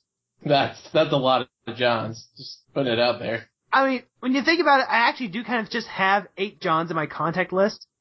Like, I was talking to Calvin, I was like, Calvin, go ahead and add John to the email thread because I can't remember which one is his email. He's like, which John? I had to ask because when I clicked my email, I had 3, and I'm like, okay, I've got 3 Johns. Which John are you talking about? And then, like, out of nowhere, I got this John. I was like, okay, that John. If you knew that was John you wanted to talk to, why the hell did you ask me, goddammit? You could have just got him your damn self. To be fair, I had to ask him over Twitter. You make it seem like you're the only person who has Johns in their list. Hey, I've still got John Medina in my list, alright? Oh, shit. Yeah. That's your fault. Yeah. Alright, so this was a ton of fun. I'm really glad we managed to get John on for this, because this was fantastic. I agree. Thank you very, very, very much again for inviting me back, because I enjoy Commander a lot, and I enjoy CommanderCast as a result, and all those good things, so it's great to be back. Especially, like, what format of Magic do you get to say that you're dealing, as I'm dealing right now, on Moto, 80 plus damage without even attacking? Oh, dear God. Because I cast Boundless Realms. You are the 13. reason I had to change my Wrath package, sir. You are the reason I had to switch over to Merciless Eviction, Terminus, and Final Judgment. I mean, why weren't you running those? Because I didn't have the cards. And also because Chroma's Vengeance has cycling. Alright. I think we're done with this silliness. So you know what? It's time for us to take this to the outro.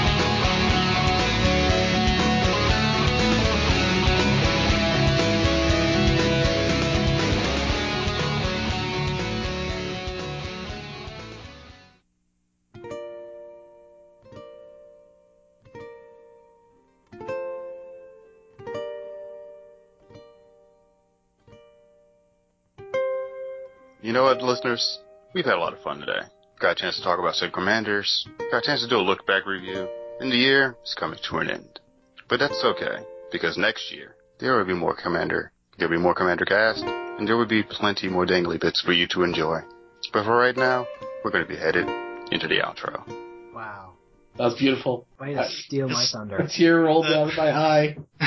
It's really awkward because I'm using the mic on my headset, so I have to, like, lean down to try and point it into the sound hole while playing. You ruined it.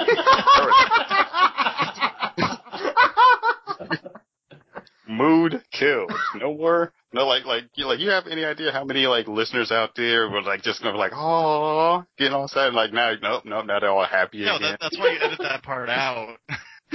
Calvin, quick, take over the show while Will's bewildered. Hey! Shut your sound hole! Yay! Hello, everybody. Welcome to CommanderCast. The end of the year. We're finishing it up now. We're going on home. We're going strong. We're playing our Euro deck. William's out. He's down. He's busy wiping tears from the back of his eyes. I don't exactly know how the hell he cried into the back of his head, but, you know, that's what happens when you're two-faced. It takes practice.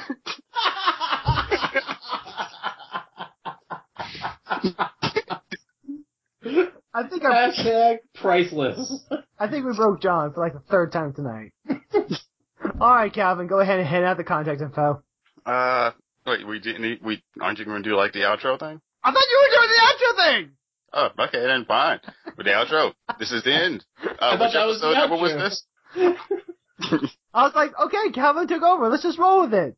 No, because the thing is, the listeners wouldn't hear the ukulele if I put this in the outro because they're going to have the Doctor Who music sitting there playing the whole time, and it's just going to get drowned out by like woobly wobbly timey wimey music. That was going to go into like the intermission, the segment right before. We need an intro, damn it! Give me one. Oh. Don't make me do this. Don't make me work.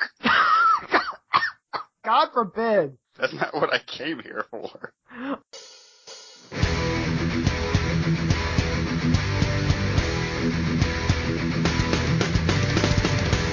Alright, everyone, this has been episode 229. I want to go ahead and thank everyone who's come out and joined us today. Oh my god, that's been a hoot. Calvin, thanks for coming out.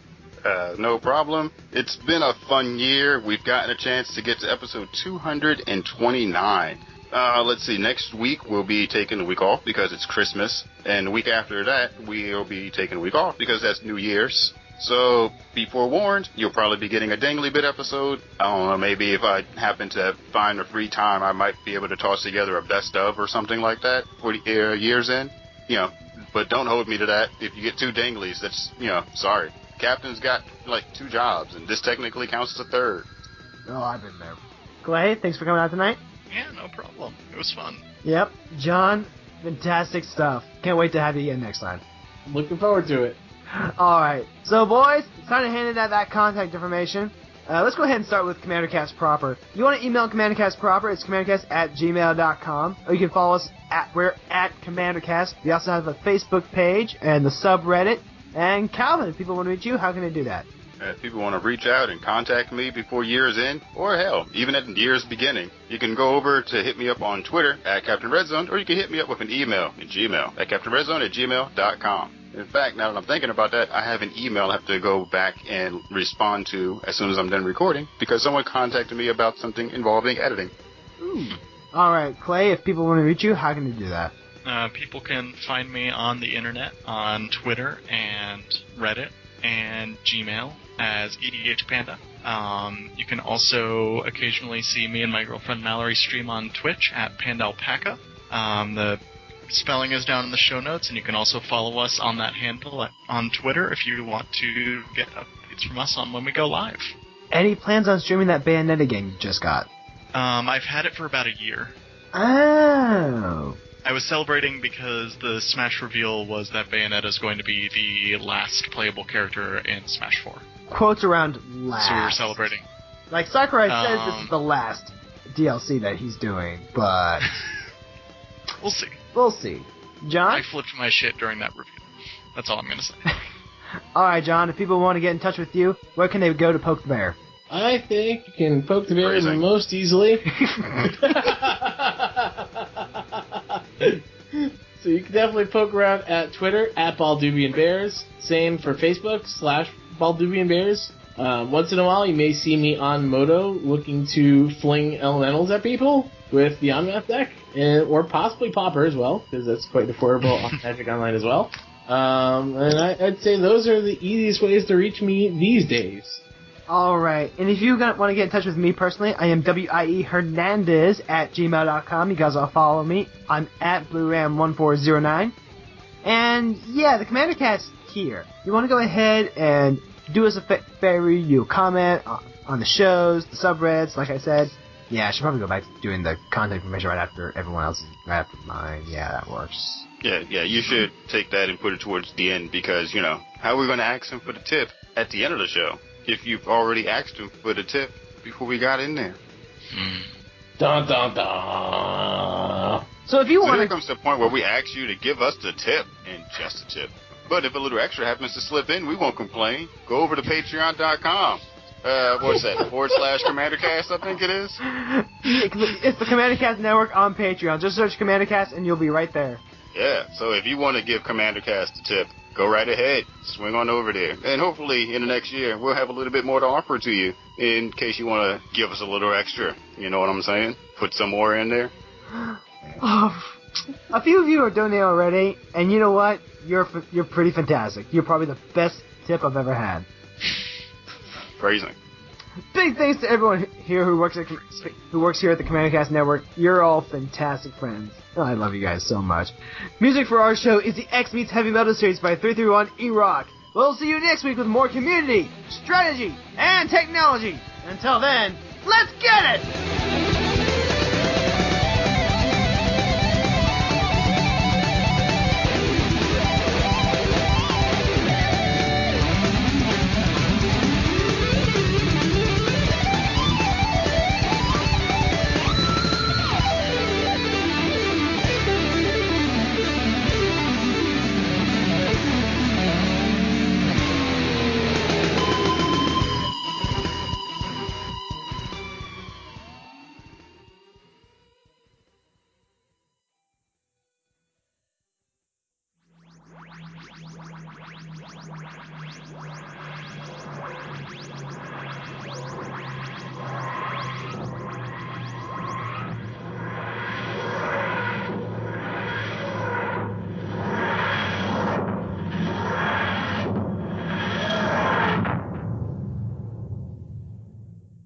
Just letting you know, I just sent you an email over to the CommanderCast thing. You should see an email in there. I forwarded to you from AJ Welch, I believe it is. Yes. And in there, he has 3 different decks from Tapped Out. It's a Dactyls to Return deck, a Mizzet of the Ismatic, and a Marin of Clan Nautir deck that he's edited up from the Commanders. I'm going to add Mark and Clay to this. Yep, so that way you guys can get a chance to see those decks that he's edited up. And I'm about to respond to him personally for his audio editing questions that he asked me.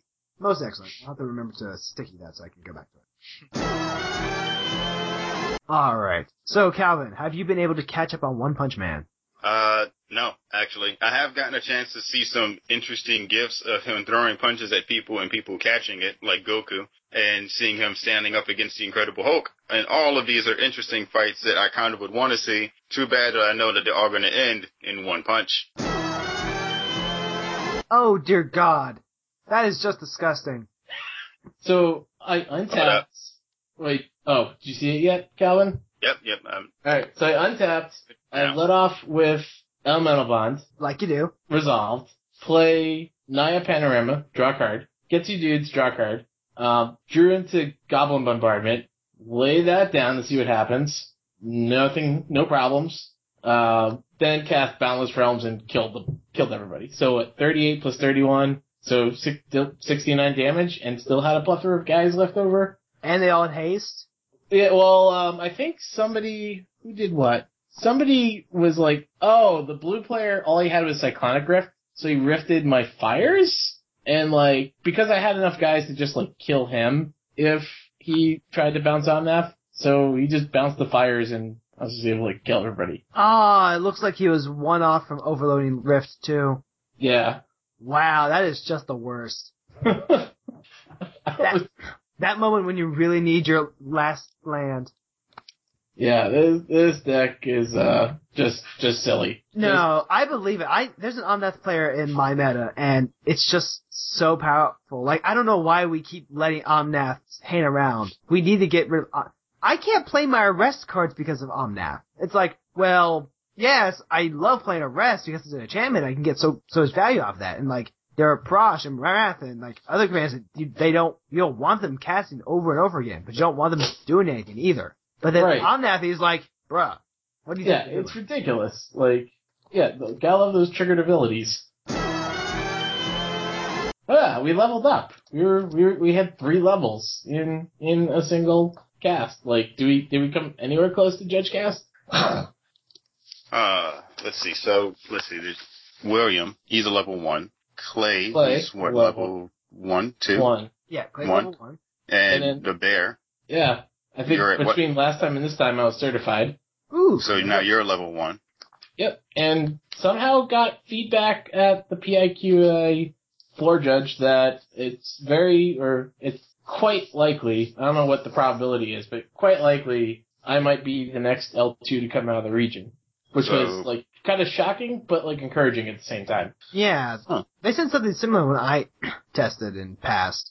See, what I wanted to do, I personally don't want to actually be a judge myself because there's no way I would ever make it out to enough events to actually be able to keep the status.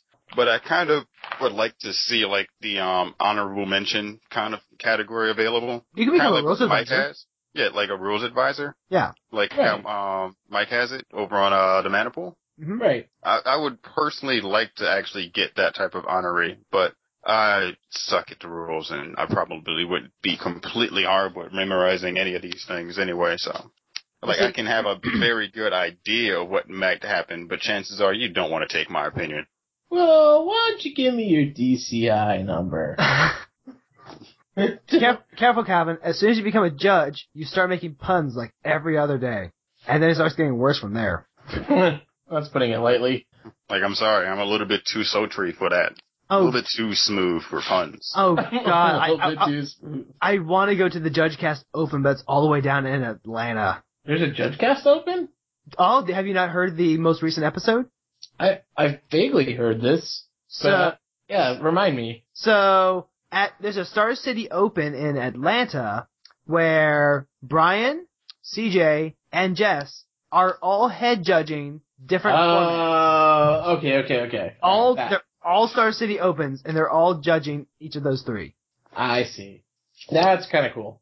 So they're calling it JudgeCast Open, and it may or may not have been intentional from the guy who assigned the head judges. Well, it's just one of those things. You look at all three of them, and they're all very strong judges. Like, they're all experienced level 3s. Right, like, you snap, like, easily. Well, is CJ at level 3 now? I thought he was level 2. No, they're all level 3s, I'm pretty sure. Ah, okay. Like, I think because remember, I believe what they did was, like, oh, the second one got his level 3, and oh, the third one's level 3, but we're actually just gonna skip the third one and see if people notice. So. Not that I doubt it, but I am gonna poke just to see. Phrasing. So, John, here's a question for you. Now, seeing as how we were talking about how Ulamog is our personal favorite luchador, yes. I've come to the realization that those spikes on his arm and that little rib cage thing is just kind of like costume decoration. That's not actually, like, on him. I see.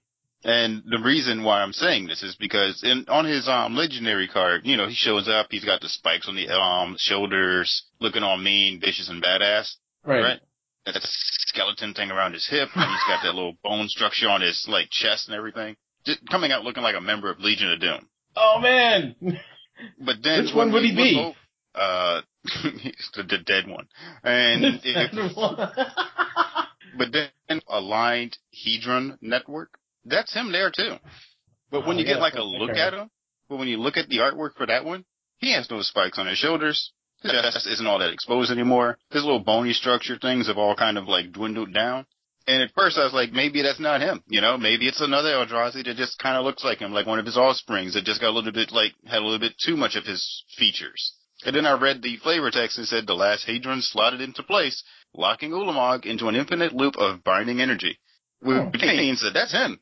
And granted, yes, now I kind of want to have a line Hedron network to be altered to have a picture of Rey Mysterio bouncing off of ropes. But still. I can see it. So, I agree. So all those spikes and all that badassery in his artwork, that's not actually how he looks. That is really all just a costume that he's put on just to kind of intimidate people when he's coming out. And then when he really starts getting ready to get, like, active, he just takes that stuff off. So yeah, that is a mask. I'm going with that is a mask on him. That's not his actual head. Confirmed. Mask confirmed. Oh, so... It was Omen Jenkins? Dun, dun, dun. Dun, dun. Pesky little kids. And I would have done away with it, too, if it weren't for your meddling mind mage. Planeswalkers. It wasn't for you meddling kids. And you stupid little dog. So I poked on Judge apps, and Schrader is an L2. Huh. I thought he was, for sure he was an L3. Crooks, CJ Crooks, because we joke, because my certifying judge is CJ Stampa, who I think they mentioned vaguely once or twice because he's also a CJ, we joke that CJ Stamba is the 6th best out of 5 CJs in the judge program. That part I do remember. Also, I've also tacked on the worst L2 in New England as well. But he jokes too. He's like, yeah, I am the worst. But by proxy then, I am the worst L1 in New England if I'm trained by the worst L2 in New England. Just the tip. Just the tip. Should, Don't forget that if a little bit more happens to slip in, we won't mind. No complaints here. Complaints here. Let's see, what are the odds that my Omnath resolves? What are we thinking here? What are we thinking? And now it's saved. Oh man! Ha! So apparently putting Omnath into play turned on Perforos. Because I had Hammer of Perforos. This is beautiful. Oh, I feel like something horrible is going to happen right now. Oh. Womp womp. I feel like Mariki's going to untap and do something horrible. Man, what does Mariki do again? Oh, destroy the controlled creature? Yeah, I guess I shouldn't have played Omnath. I'm tired. I'm going to close out of this. I should probably say not rage quitting, but just finished something and have to now wrap a present for Yankee swap tomorrow.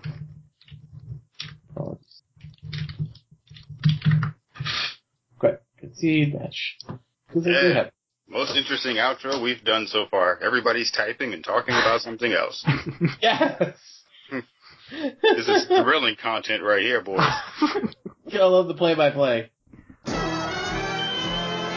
And this is why I'm broke. Because they have a King What, because I cut promos? No, because they have the King Kong Cat scratch post. Why the hell would you want a King Kong Cat scratch post? Because I already got the one where it's a disc jockey table. Why the hell did you get a disc jockey? Okay, let's put it like this. One does not equate to the other. There's no reason for you to want this just because you have the other. And in fact, you don't even need the other. What the hell? I got it from my girlfriend's cat. Well, I can't really argue with that. If you decide to get something for your girlfriend's pussy, then there's nothing I can really turn down for that. In fact, I promote it. Go ahead and get that post. Ooh, Star Wars Sith bathrobe. That is definitely not for your girl's pussy. You need to put that down. It's just the catalog of the greatest stuff ever. Just walk away, put it down, and walk away. Nope. Just put it down and walk away. They have the Switchblade comb. Nope. You do realize in about 40 minutes there's going to be people out there watching Star Wars, and by the time we wake up, someone's going to be trying to tell us about who Kylo Ren is. Who? Who? Ralph Lauren? Yeah, Ralph Lauren. Oh, but I did end up seeing an amazing T-shirt the other day that had Kylo Ren on it and Stimpy, and it said Kylo Ren and Stimpy. Yeah. And I was like, got me. If I had the option, if I had money on me, I would have bought that shirt. But, I didn't, because unlike William, I actually have control over my impulses. You know why? 'Cause I don't have cash in my pocket. He's not wrong. It's a lot easier to not buy things when you don't have money to buy things. This is very true. So while they're getting everything together, Clay, I have a question for you. Yes. Now, in last week's episode, well, granted, I fully admit that I was completely unavailable, and I apologize. Why didn't you bring up Aisling? Yeah, Clay, why didn't you bring up Aisling? I was expecting William to, and then he didn't. No, see, the thing is that William's ignorant, so I expect him not to know anything about Aisling the Pilgrim.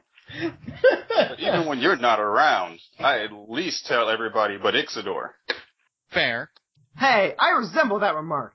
Yeah, yes, you do, sir. You resemble? That's what he said. Fair enough. Okay, so you actually just came up with one for each of them. Well, as many as I could think of. Nice. Okay.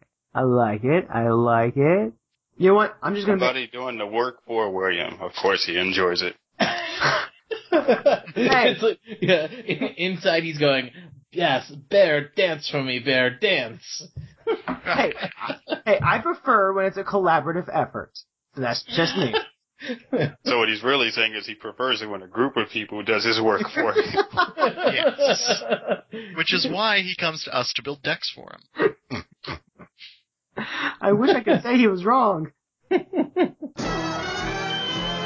I wish I knew, like when I looked at Azuri Claw Progress, he looks like a love child between two things, but I can't figure out which two things it is.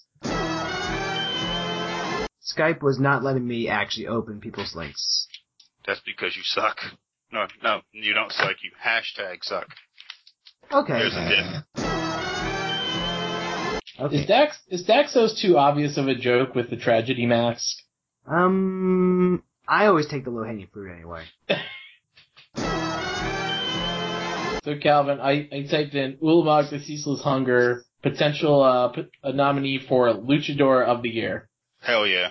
I was gonna go with Commander with the longest neck, but I'll take Luchador. Because it looks like a Lucha Libre mask. He is our Rey Mysterio. He totally looks like a Lucha Libre mask on him. Actually, I've now got to look at this image now. Hold on a second. And it's completely ironic because, like, size-wise, he's the complete opposite of a luchador. Why? What? Look at this Fogod. Fogod. Fogod! Read his flavor text, man. Wait, who's the Fogod? I put the link in there. Oh, wait. Fogod. From YMTG Cardsmith. You put it in the show notes, right? I put it in the Skype chat. Oh. Commander of the Year goes to Fogod. Here's a question I want to ask gentlemen. My Skype chat actually was, like, on a much different part of the chat, so, like, nothing happened. And there we go. Fogod, Master of Iron. Oh, this site, the Cardsmith. Yeah. See, now I want to get Ulamog altered to look like Rey Mysterio. Just call him and get the name changed like Mysterio to Ceaseless Hunger. Casting cost is 619. Ulamog the 619. and just replace the flavor text with Booyaka Booyaka. You're all set. And there you go. Welcome to Wrestling Flavored Commander Cast. This is your host, Celso Balduvian Bears. No, that's called off-color cast. Fair enough. Alright, so we all set then? I guess so. I'm eating Spider-Man's face. Why are you eating Spider-Man's face? Is it delicious? Damn right it is. And that is also the reason I'm eating it. I see. But now, tell me, is it lollipop or ice cream? It's one of those, it's not like, it's like one of those ices. You know, like how, like, you get the truck that comes through the area and it has, like, those... Oh, is it the one with, ices like, the that look gumball... like characters with the gumball eyes? Yeah, the gumball eyes. Yeah, I'm eating one of those. The Gumball Eyes? The gumball eyes. Gumball Eyes. Actually, we have an ice cream truck that actually goes through this part of town in the summer. Like, I was so excited when I found that out. And then I was never around when it went by. Poor William. Yeah, poor William. Yeah. First world issues, right? I know. Like, I'm so sad. My life is horrible because I wasn't able to be outside when the ice cream truck came by. Oh well. This year. Maybe if I go back in the house and curl up next to my Xbox 360, everything will be better. I don't even have an Xbox. I doubt it. My Xbox is an original Xbox, sir. It's not even a 360. Okay. So first and a half world problems. And the trace busted, so the only game I can ever play on it is Madden 06. Oh, I pray for your soul. Okay. That drops into third world problem. Alright then, let's get this going. Stretch it out. Feeling limber yet? Oh yeah. Let's do this. Jenkins. God damn it, Leroy. Boobs. At least I have chicken. Now I gotta figure out what I'm gonna do for dinner later. Alright. Chicken. So. Quick question, Will. Yes. Now, this part where I just get cut it out anyway. Mm-hmm. I haven't had a chance to go to the Patreon page. When you have it as the tip jar, does it really say just the tip on it? I haven't changed that just yet. I was planning to though. Actually, Actually, it's what I was going to call the $1 pledge tier. Just a tip. Just a tip. That's what I'm going to call it. Actually, I'm going to change that now while I'm here. And then put like a $2 pledge and put like a little bit more than a tip. Okay, so now I'm there. I can see.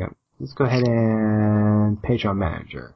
Then we're going to go ahead and let's see, settings, right? Yes, settings. Okay. And see, the one thing I want to say about this award show, though, for Commanders for the year so far, I'm not really sure if we should include the new Commanders from 2015, because they literally just came out like a couple weeks ago. And while granted they have been played with, we can't really get a chance to like judge them from like just flat out impact yet, because, you know, it's the newest thing, and if anything shows up, it might just be a blip on the radar. Even so, I still think that they are deserving of contention.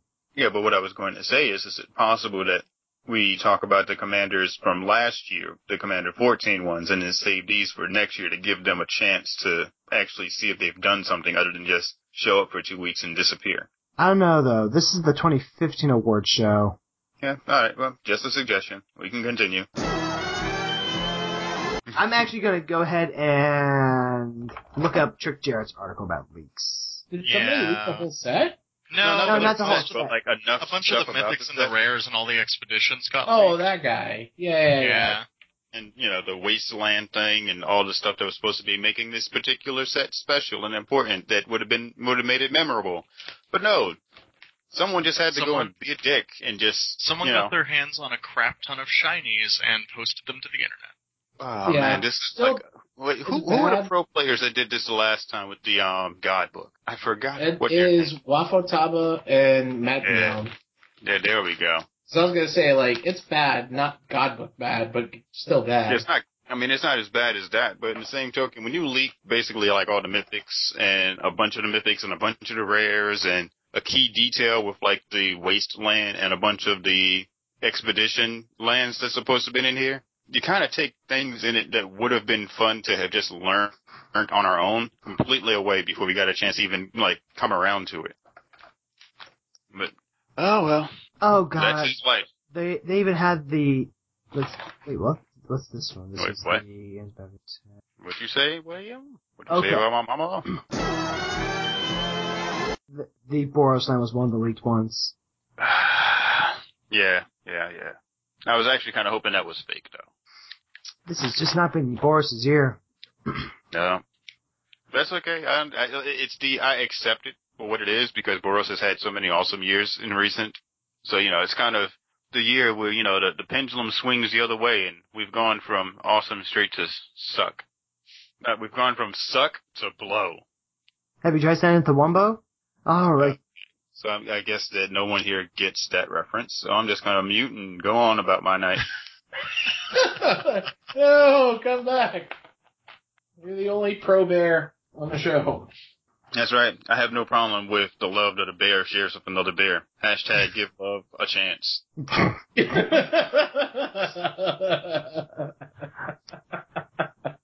What two bears do in the privacy of their own wilderness is none of my business. They are freely and legally entitled to do whatever they want in the forest. Yep. All right. As long as, I think my view is as long as it's consensual, I don't mind. All right, men and John, are you ready to do this? Oh. It's because you're a bear, John, remember? Yeah. One would like to think that. But then again, like, wait a second. No, he's just singling you out because Clay is a bear. So. This is true. See? Yeah. These little racist hints just keep showing themselves. Yeah. Like, it's not even the fact that you're a bear, it's because you're a specific type of bear. He has no problem with bears, he just has a problem with the Balduvian Bears.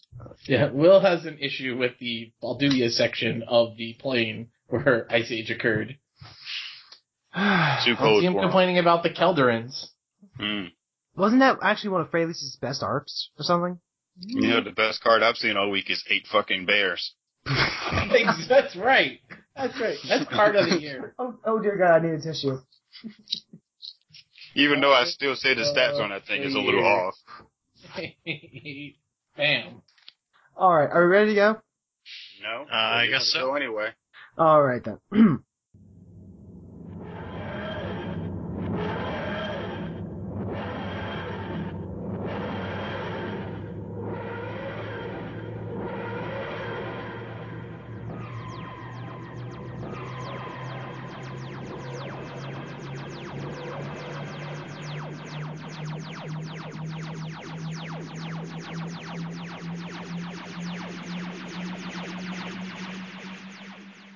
CommanderCast.com.